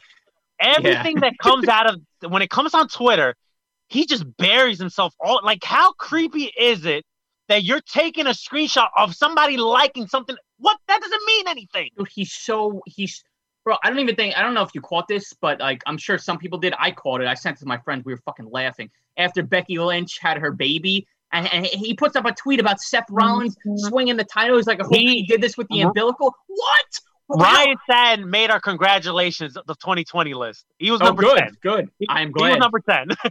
Good. Top 10. Perfect. Dude, he is just what a sick thing to put in your mind, and not even just to have it pop into your mind. You thought that was okay to, dude. I mean, with his job, his status, his stature, you thought that was okay to tweet, bro? He is a moron, dude. I'm not gonna go out and I'm not gonna tweet at him like any of these things. Like, people bully the shit out of him and stuff like that. I'm not gonna tweet at him. For the record, I think he's a nice guy. I just think he's an idiot. Yeah. But he's just an idiot. Yeah, he's just such an idiot. Oh my God, man. All right. So I think we could both agree that Jay White, it's not leaving New Japan. No, I'll tell you what, though. I did a poll, right, on the Lucha Outsiders page. Like, hey, what do you want to see Jay White do next, right? Stay in New Japan and go to WWE. I'm surprised the amount of people that actually want to see this guy go to WWE. I mean, I'm not. But at the same time, it's just like, dude, yeah, the visual of him being in WWE, right? Could be cool, okay? For 5 minutes. And then after that's up, then you realize you're like, he's not going to be the switchblade in WWE. Oh, hell no. They're going to water him down, and he's just going to turn into another guy on the roster that's just not cool anymore, Like somebody like an Aleister Black or a Nakamura or a Ricochet. Man, 3 guys that I freaking loved. And now every time Ricochet comes out, you don't care about him. I change the channel. You're not invested in him. And I never thought that would happen, but it's WWE for you. So speaking of free agency, which Jay White does not fall in that category, I want to bring up 3 names real quick. Ethan Page, Taya Valkyrie, and Marty Scurll. Okay. Yeah, that's another thing to talk about. Yeah. All right. So Ethan Page, he's a free agent right now. He has not signed anywhere yet. They are promoting a match on Impact for the pay-per-view, which is Ethan Page versus the Karate Man. That's already been filmed. It's going to be a cinematic match, obviously. But he's not under contract right now. Right. Everybody thinks that Ethan Page is going to go to AEW, right? Which, if he goes to AEW, it's cool. I'm not subscribed to that, and I'm going to tell you why. AEW's roster is so stacked. There's so much depth in the AEW roster. I feel like, yes, I know he has buddies there, but I would not be shocked if Ethan Page decides to take the WWE contract over the AEW one. Everybody's like, no, but he has friends over there. I mean, the guy has friends in WWE too. Everybody has friends everywhere. Right, exactly. I feel like, and this is one of these rare occasions where I feel like a guy like Ethan Page might thrive more in WWE. Just my opinion. Yeah, it's interesting. I honestly, like I said, I agree, but I also think he would be good in AEW. I know the roster is pretty deep, but I just feel like with his talent and the way they showcase certain people, I just feel like nobody really gets lost in the shuffle too much. Not yet. I don't know. I feel like he can't really make the wrong decision, to be honest with you. I'd be fine with him if he went to WWE, and I'd be more than fine if he went to AEW. Like I said, I really don't think. I don't think he could make the wrong choice. I really don't. Like, he's one hell of a talent. I love watching him. He's so good. I can't tell you, like I could sit here and say some of these guys, like, oh my God, I hope AEW signs him. That's not really, that doesn't fall in the same line with Ethan Page, because I just feel like if he signs with WWE, okay, that's cool. I mean, like you said, I think he could do really good there too, just as good as he would be in AEW. All right, Taya Valkyrie. Now, Taya Valkyrie, she does have a Knockouts Championship match at Hard to Kill against Deonna Purrazzo. Should be a great match. But rumors are coming out that her deal is about to be up at some point this month. Is it plausible that she signs another deal with Impact? Yeah, I won't rule that out, but I don't think that's going to happen. I think you got to expect that she's probably going to join her husband in WWE. Yeah. But I think AEW would need her. I think AEW needs Taya Valkyrie. I think it would make a huge difference in that women's division. I mean, obviously, we saw some of the antics on the women's match this past week on Dynamite. So someone like Taya Valkyrie would be a huge difference maker on AEW. But I think she's signing with the WWE. Yeah, man. If I was AEW, I'd open the checkbook. I'd be like, listen, what do you want? What can we do for you? Listen, we need the help. Come here. And if I'm her, I'm looking at, you see, it's tough for somebody like her. And I said the same thing for Tessa Blanchard, too, because it's like, okay, you look at the AEW women's division. Obviously, it's not as good as it should be. But do you look at that as like, I could go there and help that and be a star there and help build it and to make it into something good? Or do I look at like, wow, the endless amount of possibilities if I go to the WWE, man? There's Sasha Banks, there's Bayley, there's Charlotte, there's, I mean, God, like the best women's division in Rhea the world. Ripley, Asuka, NXT, Ember Moon. Yeah. Right. So if you're like somebody like Taya, like what's going through your mind? So you really can't fault her for going to the WWE because it's probably a better option. But yeah, if I'm AEW, I'm making a huge play for her. And yeah, I mean, the fact that Morrison is back in the WWE, I just feel like that's, a likely destination. And I think she'd probably start in NXT. Yeah, I don't see her signing with Impact again. Like you said, would I rule it out? No. But she's already the longest reigning Knockouts champion. She's already done everything there. I mean, listen, people leave Impact. It happens all the time. People do good things in Impact and then they leave. Nobody really, there's a very select few people who are loyal to Impact Wrestling. And I know Sami Callihan just signed a new deal with Impact. Yeah, he loves it there. But I just feel like somebody like Taya, man, like, I know, I feel like Callihan has more to offer there still. What is Taya going to do? Again, Taya's done it all at this point. Yeah. So All right, dude. Let's talk about the most controversial one that we got on this list. So listen,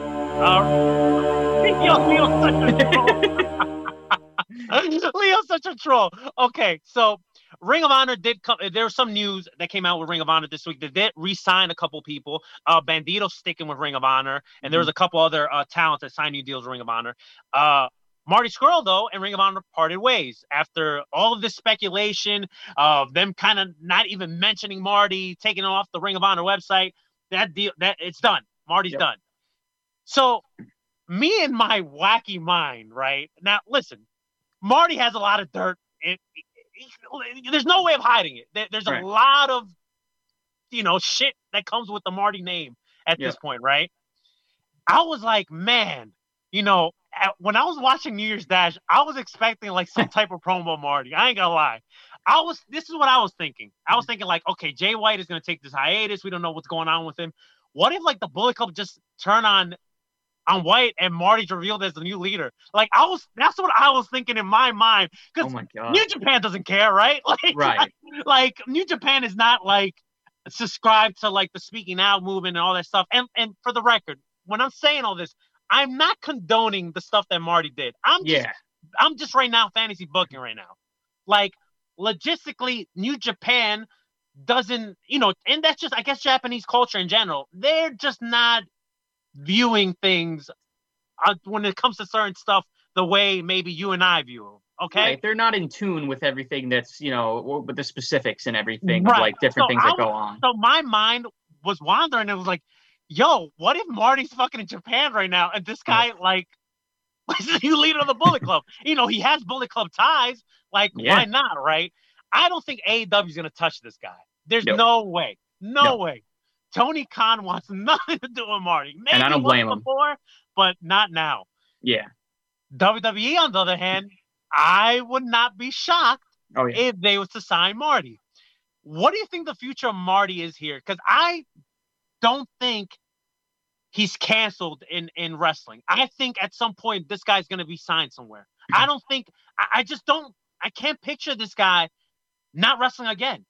Yeah, it would be a damn shame if he never wrestled again. Let me tell you. I mean, what a huge downfall. I mean, his career is already a huge downfall, but and for the record, he still gets a congratulations. But I just think he's going to wrestle again. Yeah, man, it's either New Japan or WWE. Like you said, I mean, where they don't care, or I don't want to say don't care, but they kind of overlook and give a little leeway to some of these guys. That it's like, I mean, look at how many people in the WWE that had speaking out allegations against them. Velveteen Dream, Austin Theory being two of them. And they've been featured in prominent roles on NXT TV after that. Let me tell you, the downfall of Velveteen Dream has been atrocious. Yeah. But, Austin Theory ain't too far behind either. We could talk about that after, but I have some thoughts on Austin Theory too and everything. Mm-hmm. But, yeah, I mean, honestly, like, I have a feeling WWE is going to pick him up eventually. I really, really do. I don't think AEW, like you said, is going to even look in his direction. They want nothing to do with that. And kudos to them. No doubt. Like, I don't blame them. I don't think they should. They don't need him. Okay, he's not.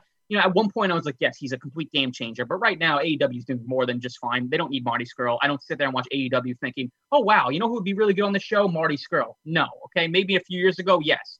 Mm-hmm. But yeah, I mean, it's either New Japan or WWE. I feel like a part of me is like, yeah, his career is over, but part of me is like, nah, he could always rejuvenate his career and make people forget about this and put it aside, put it to rest. And I don't know when it's going to happen. I don't know how long he's going to be a free agent for. But yeah, I have a feeling he'll pop up somewhere, and it's either going to be those two destinations, WWE or New Japan for sure. I think, listen, when it comes to Marty, I think we're all going to look at him differently no matter what he does. Yeah. But I just, not that, because I think the what he did was terrible, but I just think we need to hear from him.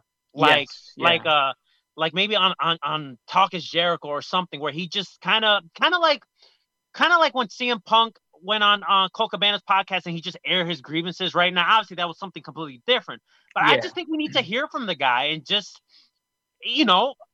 I'm sure that he's not, I'm sure this is taking a toll on him, rightfully so, because he's the one that did it. Yeah. But I think at some point we just need to hear this guy and just see what the hell he has to say. Yeah, I'm not saying he's innocent, but there's always two sides to every story, So things that come out. I mean, he did put out a statement on Twitter, but he gets a congratulations for that because that statement was terrible. Right. So it's like, I mean, yeah, I don't know. Like I said, I don't want to get into the whole thing again. Right. And what he did is not, we don't condone that at all. Yeah, I don't know. It's going to take a lot, but I do think it's possible that he could, his career could take off once again. like I said, it's just going to be tough to watch, man, because like you said, you just can't really look at these guys the same exact way. You know, like I don't know, this might be a little petty, but like, you know, when all this stuff came out, man, I got rid of my Villain Club shirts, man. Like I got rid of all that shit. Like, I'm in the same boat too. I can't even look at a Marty shirt or anything like that. Like, dude, my French bulldog is named after him, Marty. Really? Oh my god. Yeah, my French bulldog is named Marty. So, you know, the joke on the show is like, at least we'll still have Marty McFly, you know? Yeah, right.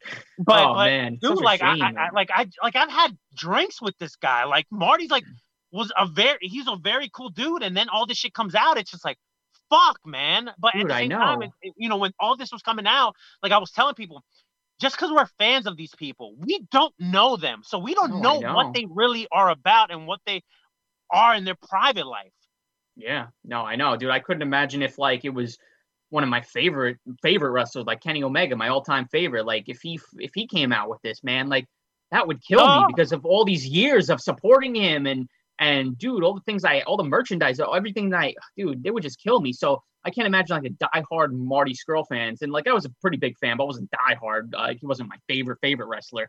But man, that's just gotta suck because it's just like, how do you ever support this guy ever again? Like, dude, I was legit down. I was sad Me too. When this came out with Marty, because I'm like, dude. Wow, and then I saw man. Will Ospreay was in that conversation too at that one point, which you know, thank God that was swept under the rug. That cleared up. It was something completely different. But I was like, holy shit, Marty and Will. I was like, dude, this is killing me today. But like, yeah, listen, he did it to himself. Nobody to blame but himself. And you know, unfortunately, that is what it is. And he has to deal with the consequences.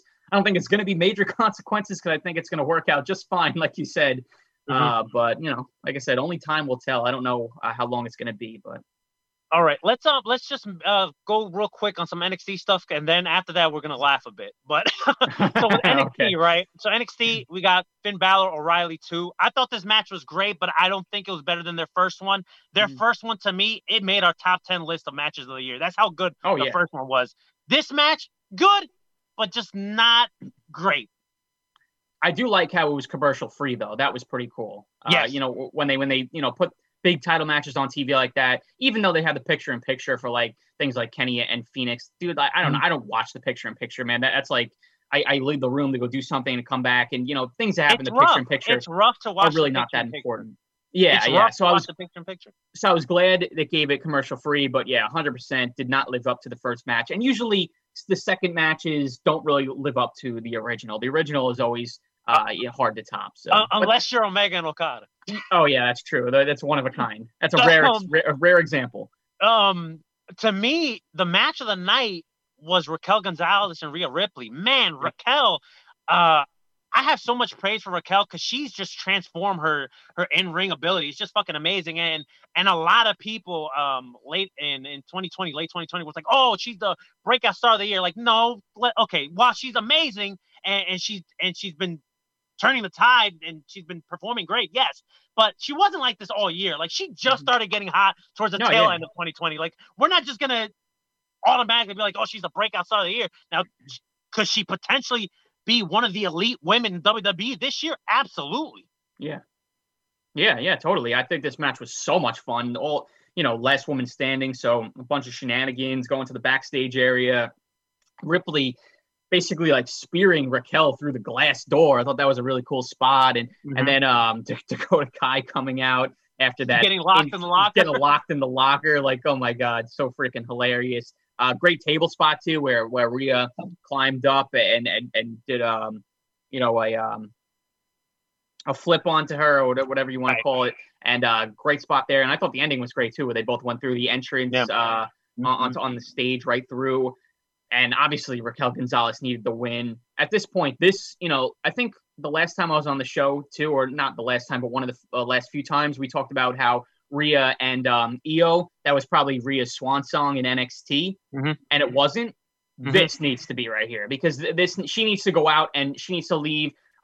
This was the perfect ending to the Raquel-Rhea rivalry, and now Rhea just needs to go up and to the main roster and do something else because I just can't see what else is left for her to do there. I don't think we see Rhea Ripley for a while, and I think we see her. I think she's got to be in the Rumble. She has to be in the Rumble. Yeah. You know, I was thinking maybe, this whole Charlotte and Asuka thing, right? Like does this lead to Charlotte eventually taking the title off of Asuka sometime before Mania?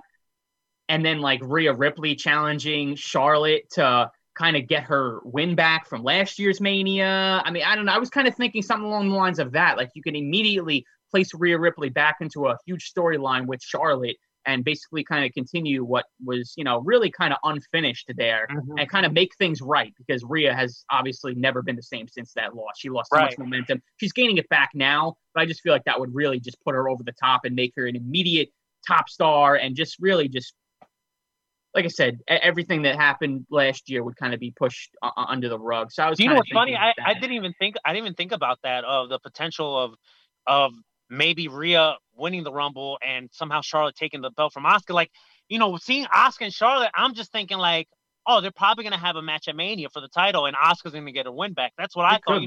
That could be from what was it, WrestleMania 34, where Charlotte defeated Asuka and for the ending the streak. Yeah. But now that would be a pretty good idea, having Rhea potentially win the Rumble and challenging Charlotte for the title if to get her win back. I think that would be a great story. Yeah. That's just kind of what I was spitballing in my head there. I was like, wow, watching Rhea lose there, and again, seeing this whole Asuka Charlotte thing. I mean, yeah, it could be leading to what you said too, but honestly, like we've seen that so many times, Asuka and Charlotte. Who wants to see that again? I mean, again, they put on great matches. But man, just like the storyline, the build, like I just don't care. Like we've seen it way too much now. Like the Rhea Ripley like redemption story, that's a hell of a lot better story to me, in my opinion. And kind of going back to what you said too, on how like sometimes matches don't live up to the first one. To me, Charlotte and Asuka that year of Mania was one of the best matches. Not even that night, but one of the best matches all year. Yeah, I agree. So ever since that match, like they've had good matches, but it was never quite as great as that one. Yeah, no, totally. And like I said, what makes you think they're going to have another? I'm sure they're going to have another good one if they fight at Mania, but it's just like, again, it's just not special because we've seen that match already a bunch of times. So I don't know. We'll see what happens. There's so many different scenarios, but that's just kind of me fantasy booking a little bit. We'll see what happens. Well, talk about things that are not special. Monday Night Raw. Oh my God. You want to talk about legends being fucking wasted. Listen, the legends did not play any factor whatsoever on the show. The whole show is so forgettable. We knew that. We knew that. Right. Keith Lee and McIntyre did put on a great match. I think this is the best Keith Lee has looked since being moved on to the main roster, in my opinion. Yeah.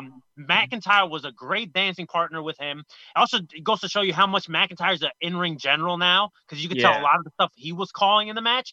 I thought the match was great. That was pretty much the highlight of Raw. And then, out of nowhere, we hear Goldberg's music. And you're like, oh my God, you got to be kidding me right now. So these rumors started coming out saying that that we're going to get Roman and Goldberg or whatever. And instead, now we're going to get McIntyre and McIntyre and Goldberg, and then Goldberg cuts a promo, which in theory you're cutting it on the wrong guy. You should be cutting it on Randy Orton, not fucking McIntyre. McIntyre's the guy that is fucking posing with legends like Hogan backstage and fucking always praises legends. Like this guy was sticking up for like Michaels and Flair and Christian and Big Show over the summer, and now all of a sudden Goldberg has a beef with McIntyre because apparently McIntyre doesn't respect legends. I know, but it makes no sense. I mean, a lot of things at WWE don't make sense, but this one is just like mind-boggling. I mean, the reasoning, you're sitting there, you're like, huh? Like what is he talking about? Like, this makes no sense. And like you said too, like we're all sitting here thinking he's going to challenge Roman Reigns, which is like what was rumored, and he even called him out too. On the Bump show a few months ago, he's like, Roman, you're next, or whatever. It's just like, oh, Jesus, we know where this is heading. It just goes to show you, too, about when during Survivor Series, when Roman and McIntyre were doing that promo, Roman goes like, you're a secondary title holder. They give you the stuff that I choose not to do. It just goes to show you how much truth is behind that. Yeah, no, I know. It's just, it's comical that this guy pops up every single time. Around this time of the year, he just pops up again to screw something up. No champion around this time is ever safe, because here comes Goldberg. Good old Bill coming to screw something up. Here we go. Now everybody wants to say that he's going to lose to Drew McIntyre. Dude, how could you put that down as a guarantee? Because I am never going to bet against. I'm not going to bet at all. But like, if I was betting, man, against Goldberg, I would never bet against him because, man, I don't put anything past Vince. And I actually said something funny. Actually, I don't really tweet too much on the Wrestle Radar Twitter, but I had to just. I don't know. I just felt like tweeting on it Monday. So I put up a tweet that said, watch Goldberg lose to Drew McIntyre, only to enter the Royal Rumble at number 30, win, get on the microphone and say, Roman Reigns, you're next. Dude, I would laugh my fucking ass off. And honestly, I'm not putting that past Vince to do. I really am not. How funny would that be if Goldberg challenges for the WWE title at Royal Rumble and then the Universal title at WrestleMania? I wouldn't be shocked.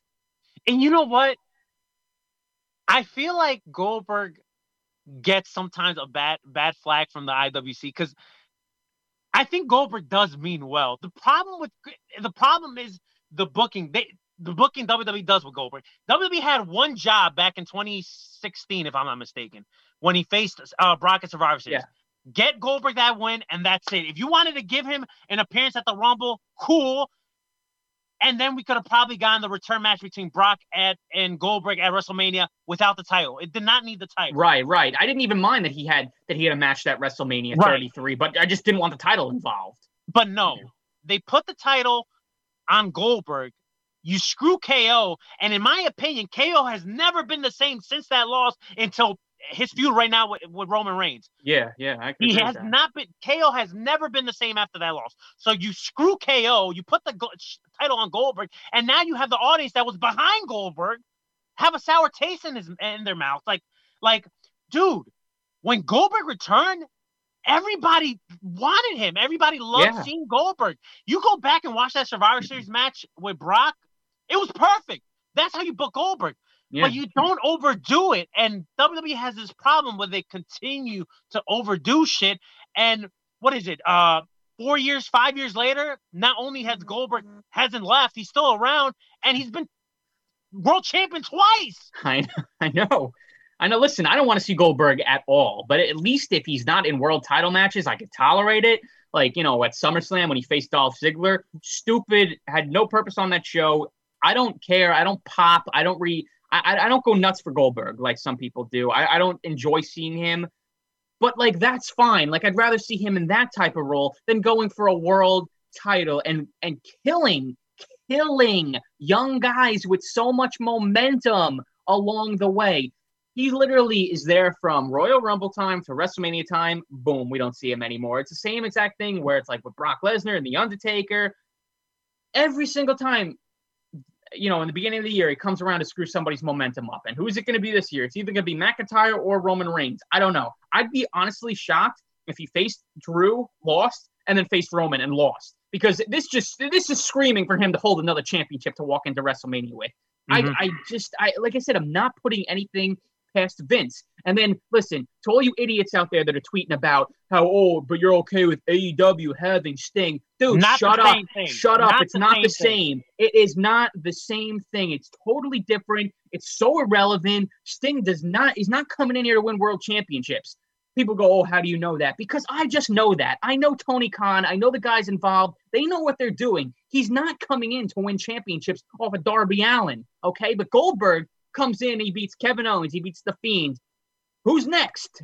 Who's next? Pun intended. It's not even, you can't even compare it because us as an AEW fan, us as AEW fans, we want more with Sting. We want more story. We want to the point where it's we want some more substance with Sting because we don't know what's going on with it. When you have a guy like Goldberg, we don't even want to see him on our TV. Right. I know. Yeah. It's God, man. I don't think I could have. I think I did the Undertaker roll of my eyes when I heard his music on Monday night, man. And I can't even roll my eyes in the back of my head like that. But, man, I was just like, you got to be kidding me. I mean, really. And it bothers me because I'm like, man, back in 2016 when this guy returned, everybody was popping. Yeah, now I was happy to see him. Huh?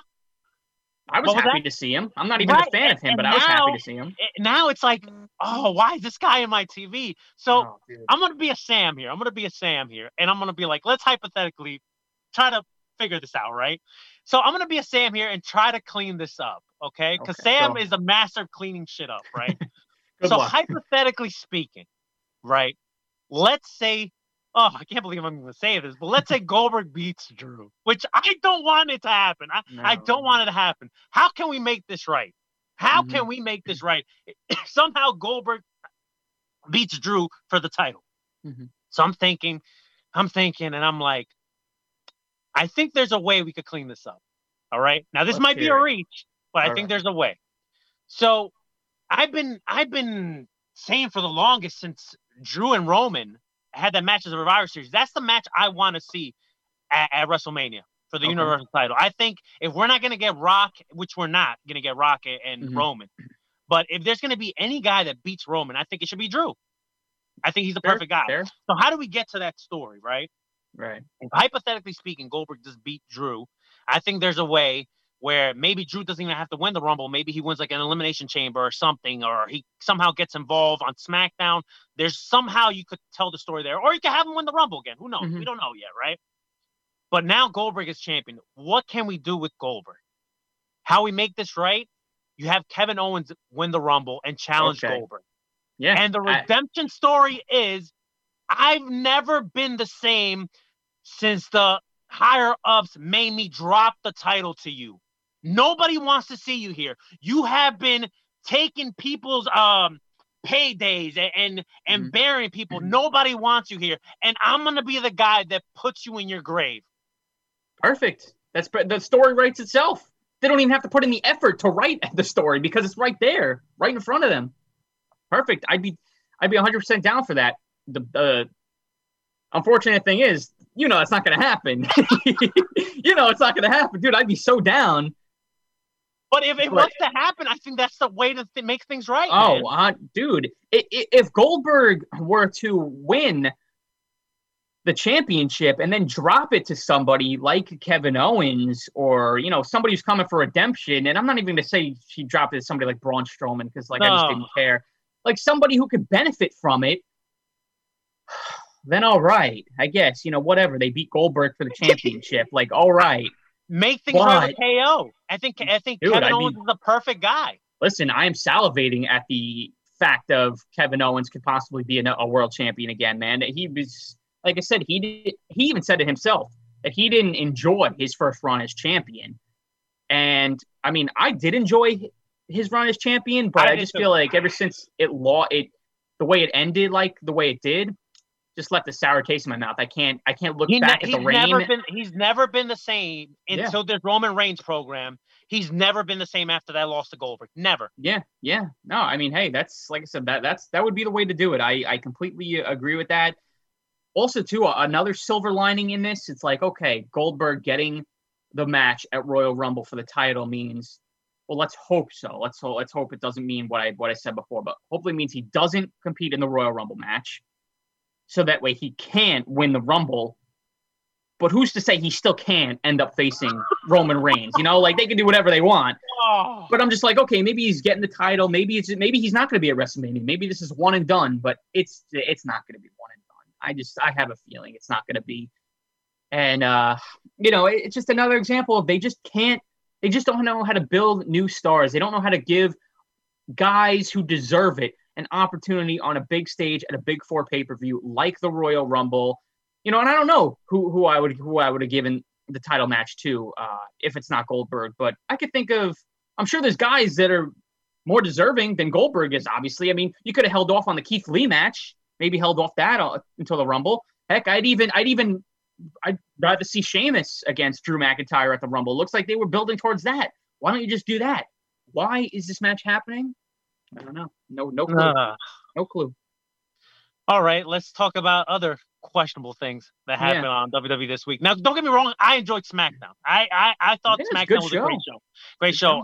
I'm totally behind the Dirty Dogs, Robert Roode, Dolph Ziggler. Totally behind them as tag team champions. Hopefully, they put something. Hopefully they hold the titles for a while. Hopefully, they put some prestige back in those titles. That's not shitting on the Street Profits because I like them, but they really have. The second they moved to SmackDown, they haven't really done much with those titles. Yeah.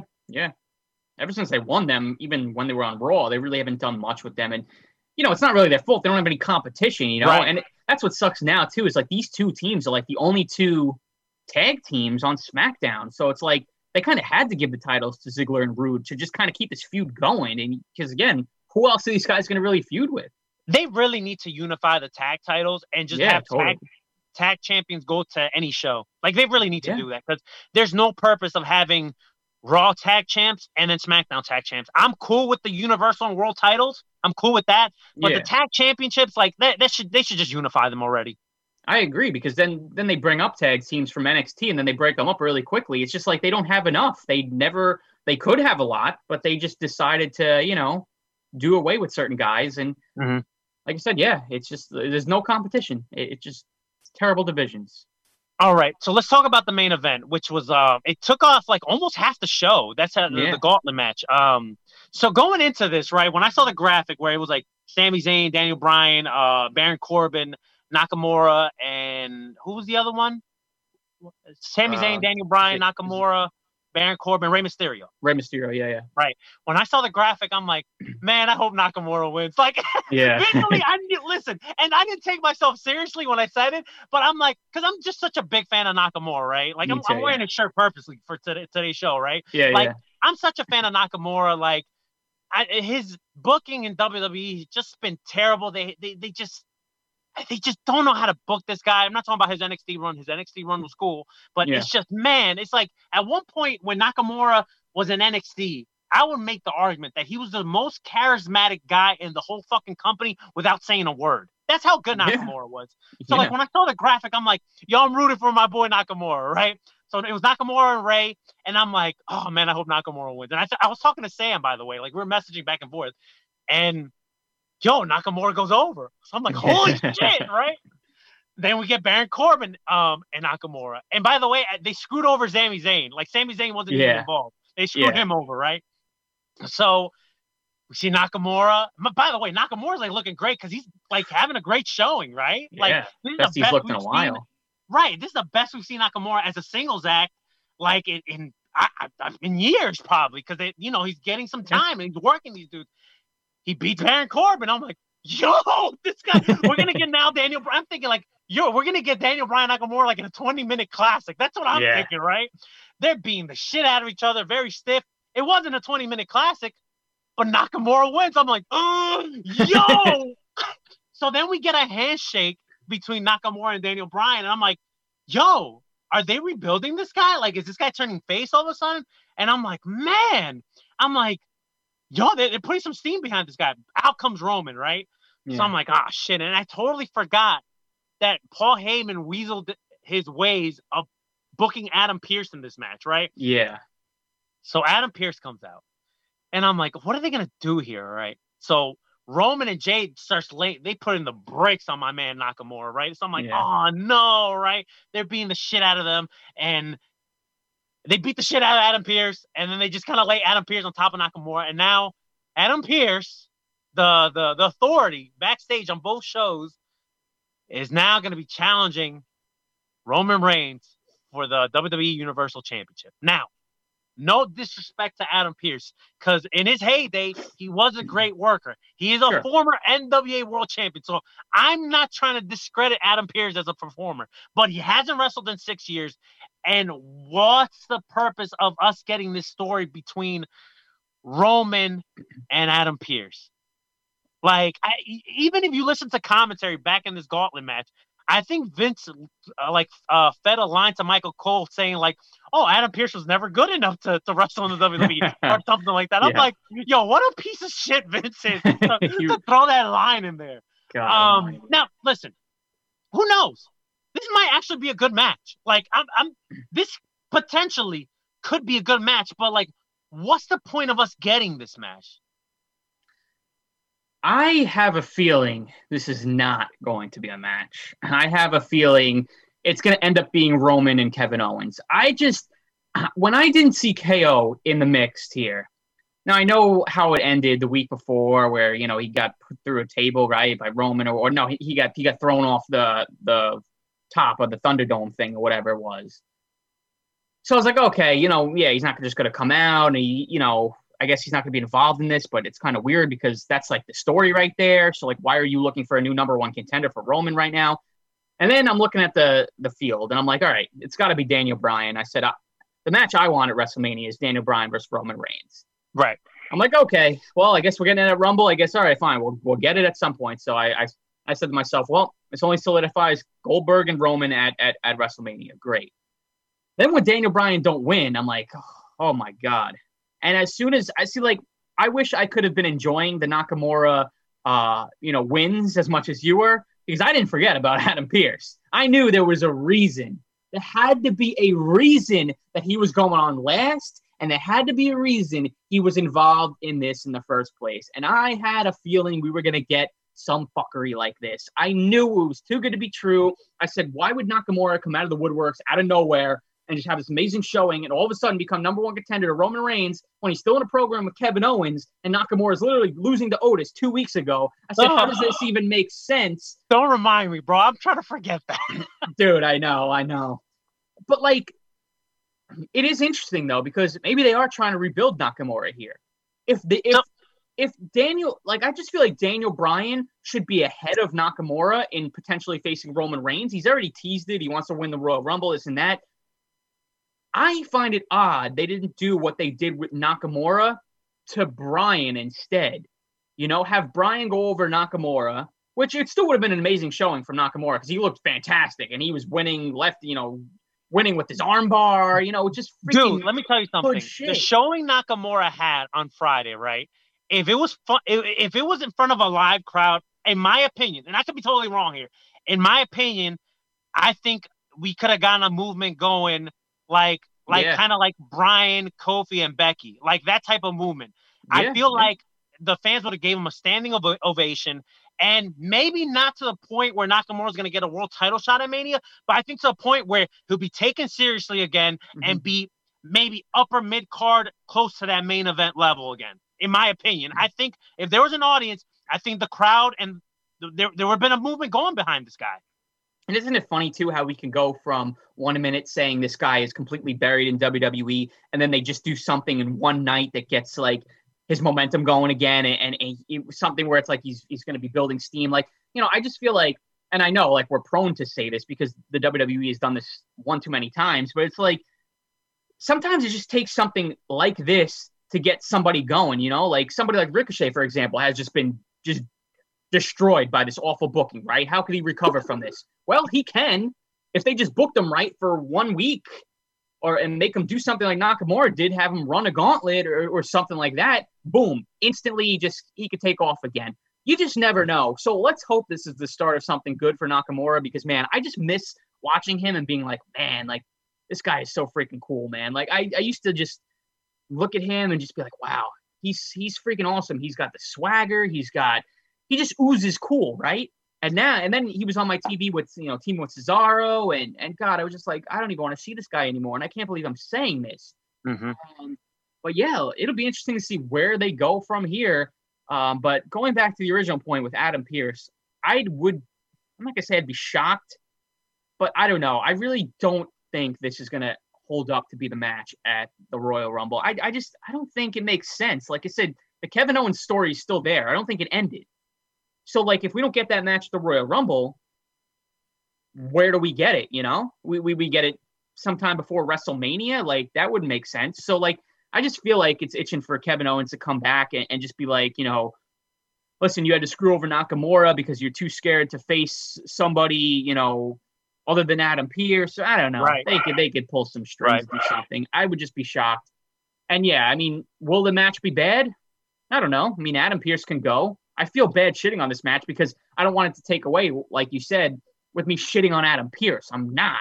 Yeah, I know. It's just something. It's just like we just want as a fan base is like, why are we getting this? And I know some jack off that listens to this or whatever is gonna be like, oh, yeah, let the story play out. But this is a story that we're not. This is a story that we're not really subscribed to. Like, why all of a sudden Adam Pearce, which is a guy that they just started using his name like on camera. Like before, it would just be like, authority figure or whatever. Blah blah blah blah. They've been acknowledging Adam Pearce by his, name in the last couple of months. You get what I'm saying? Like, it just came out of the blue. He's almost become like a general manager, sort of. Right. Like, out of nowhere. Both shows at that. So it's like, it's just not a story that it just raises a lot of questions. Yeah. I mean, listen, the way they've been doing this whole Roman and Jey Uso story and SmackDown as a whole has been excellent. I guess let's see how it plays out. But right now, I mean, you look at the two world title matches at the Royal Rumble. I mean, what a freaking joke. Such a joke. It's almost like they said, well, we're not having fans, so we're not going all in on having these top championship matches. So let's just half-ass this shit. It's almost like they don't care, It's almost like they really just don't care about the Rumble. They just want to get it over with and move on. It's funny. It's funny you say that because I was looking at the graphics too. You know how WWE puts on the graphics like, oh, this is gonna be for the world title, whatever. And I'm like, forget about like the Goldberg and Drew for a second, but like even with Pierce and Roman, I looked at the graphic and I'm like, are they fucking serious right now? I'm like, this doesn't even get me excited. Like, when you see the graphics for like Wrestle Kingdom, like just looking at the graphics alone gets you excited, right? Yeah. You look at this Royal Rumble graphic, and like it's like you said too. I'm not trying to disrespect Adam Pearce, but you look at this graphic between Pierce and Roman, you're like, what are they doing, man? I know. It looks like somebody photoshopped it and WWE put it up on their website like as a joke, like. Because it just doesn't look like something that's real, really. I mean, like, I would love to know, like, how the meetings go, right? Like, with the creative team. Like, they actually sit there, and I'm sure they all have to, like, come to some sort of agreement on, like, where storylines are going to go, what matches to book here and there.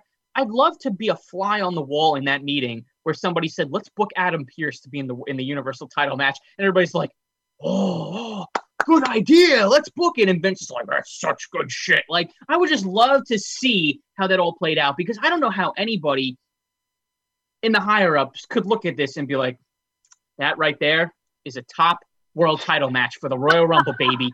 Let's kick off the road to WrestleMania and to kick off the new year of 2021, the first SmackDown show and the first Raw show to end with what we got. Complete embarrassment compared to everything else that happened that week with Wrestle Kingdom to AEW and the Bullet Club and Jesus. Man.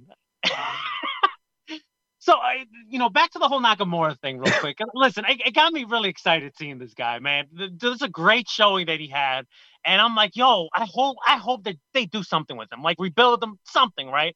So I'm watching, and I rewatched it, and I'm just like, oh, Nakamura looks so great, and I did a couple posts on IG about it, and I'm thinking, man, what did they do with him now, right? So they did announce that he's going to be facing Jey Uso next week on SmackDown. So that should be a great match, and hopefully Nakamura goes over, and that builds up some steam. But going back to what I said earlier on the show, everything happens by design, right? Nakamura had a great showing on the week of Wrestle Kingdom. Yeah, that's true. Yeah. So then true. The second I realized that, I'm like, maybe Nakamura's not going to get pushed. So I was kind of disappointed. So I went on New Japan World and watched Nakamura versus AJ from 2016. So there you go. Like, I was just like, oh man, of course WWE is also going to try to capitalize on Wrestle Kingdom. And hey, let's give Nakamura a great showing. That's funny. I actually didn't think about that until right now. Yeah, that's something. That is. But he's facing Jey Uso. So like, you think like he's part of the story now, right? Like he's integrated into this feud or the story with Roman and Jey Uso. So it's just like, where does he go? Like, does he beat Jey Uso or does he lose to Uso? Because like, I don't know. I mean, like looking, and this is all hypothetical, right? Because I guess depending on who wins the Rumble, right? We'll figure out what title's going to be challenged, of right? Course, what the person's going to challenge, whether it's for the Universal or the World. And then you have the option for Chamber on who faces Roman, right? Or maybe Roman defends the title at the Elimination Chamber. Like we don't know. So like, I would not be surprised if whether it's for the title or not at the Chamber, we get a match with Bryan, KO, Nakamura, and two other competitors, maybe Baron Corbin, Mysterio. I don't know. I would not be surprised at. And maybe a guy like Nakamura gets a showing like Kofi. Not saying that he's going to go for the title at Mania, but maybe you start rebuilding him like that. I don't know. Yeah, that's where Kofi's steam really built up before Mania, right? He had that good showing in the Elimination Chamber against Daniel Bryan. I think they were the final two, and that's what everybody wanted Kofi to win that. Just again, like you said, he doesn't need to get the championship match. Just make this guy feel important again, Just make him feel like a star, separate him from Cesaro. Don't put him in a tag team. Showcase him as the singles guy that he should be. And I know he's not going to, put his body on the line like he did in New Japan. I think I read somewhere where it's like Nakamura he feels like he cemented his legacy in New Japan, but now he's kind of like, he's kind of just enjoying himself in the WWE. He's not going too hard. He's just doing just enough. He's collecting the paycheck, and he's just kind of he's put like in the gauntlet. He put on great matches, but it's not like the strong style. Like it's not the strong style, but he looked great though. But he looked good, great. Yeah. I feel like they're missing the boat on him, man. Like, dude, they're wasting so many years. How many years he's been in the company now, and he hasn't really done on the main roster, that is, anything huge. He hasn't really. Yeah, he's won the Intercontinental title, but they're forgettable. Right. Who remembers that? Like, he won the United States Championship twice, but like, do you really remember and care about that? He had a long reign as IC champion, but was he memorable? No. He won the tag title with Cesaro, which is as a team they were great, but they should be singles acts. And man, Nakamura, like, I know the fucking WWE lifers that they're like, oh, well, he can't cut a promo. That's a character. You don't need him to cut promos. I remember watching New Japan, right? And him sitting, like, they're interviewing him, and he's cutting the promo in Japanese. And yeah, we didn't know what the fuck he was saying, but he felt so cool. Just cutting promos in Japan. Like, you could do that with WWE, shoot it, and just have subtitles. Like, he doesn't need to cut a promo in English. Right. And his English isn't even that bad either. I mean, like, you can understand what he's saying. I mean, when he says certain things. Yeah, I mean, listen, I don't know, man. I hope and I pray that it goes somewhere and that they build him back up. I mean, do I have the confidence that they will? No. But they give you this glimmer of hope, and that glimmer of hope was this performance on SmackDown, and now having him facing Jey Uso next week gives you even more hope that it wasn't a one-and-done type of scenario, because now he's, trying to get some revenge on Roman and Uso. So, I don't know, man. Only time will tell, and like you said, everything is going to lead to the Rumble. We'll see what directions they go. I kind of like how we don't know. Usually by this time, we kind of have a feeling like the dirt sheets come out and say, like, what the top WrestleMania matches are rumored to be and who might be winning the Rumble. Man, I only got two names that come into mind and who can win the Royal Rumble, and that's Goldberg or Daniel Bryan. I don't think anybody else would be a surprise. I mean, Edge maybe, but I don't know if Orton's not the champion, I don't know if Edge will win the Royal Rumble. So yeah, I don't know. I think I'm with you on that. I really don't have an idea. If I had to take a wild guess on potential winners right now, like if I had to call it right now, I'm thinking for the men's Daniel Bryan, and for the women's maybe Rhea Ripley. That's the only two people I can really think of. I was thinking Bianca Belair maybe for the women if they want to, keep pushing her, but I feel like it's kind of too soon. I mean, it's too soon for them to start, rocketing her up to the top. I just feel like they're going to start build her up a little bit more. Yeah, man, I don't know. It's intriguing. I like that though. I like when we don't know, because when it's predictable, it's not really that fun. I'll tell you what. If I had the book right now, if I was ready for WWE.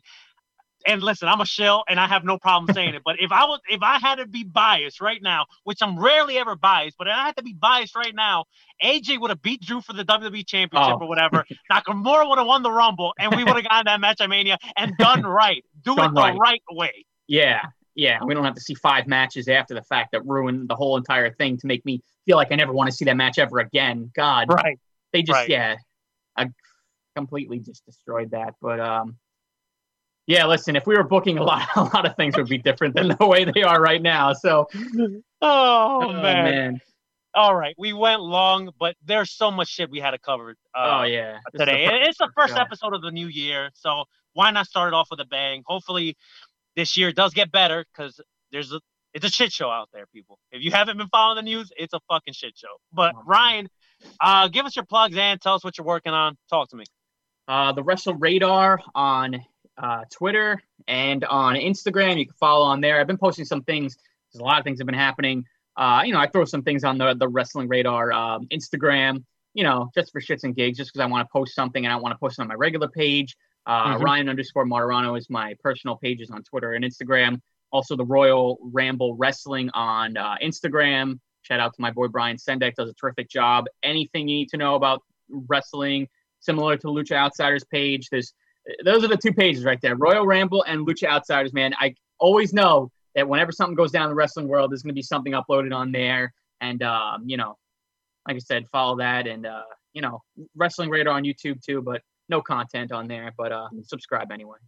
Yeah, shout out to Brian, man. Let's go fucking Baltimore, man. We need to get this fucking win. Yeah, 2 minutes. Yeah, your kickoff comes on. So, all right. I don't know if Leo is there. So, Leo, say something if you're there. I don't know if he's there. You can find us at Lucha Outsiders everywhere: Instagram, Facebook, Twitter. You can find me at Rated R Since 87. Even though I really don't post much wrestling stuff on there.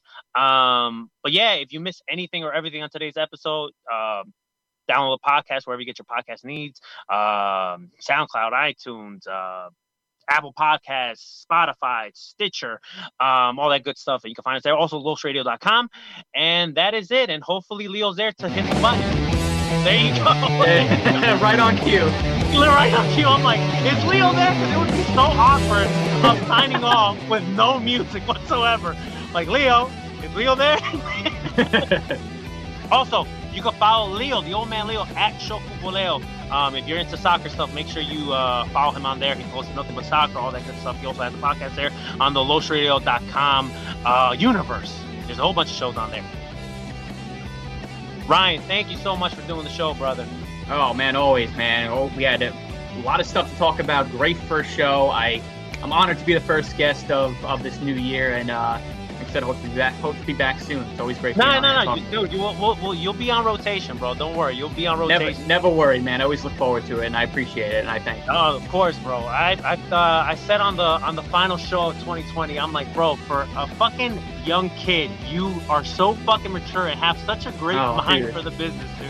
I appreciate that, man. I really do. Like I said, it's awesome to have friends like you to come on here and talk wrestling, with, and to have this type of platform. It's awesome.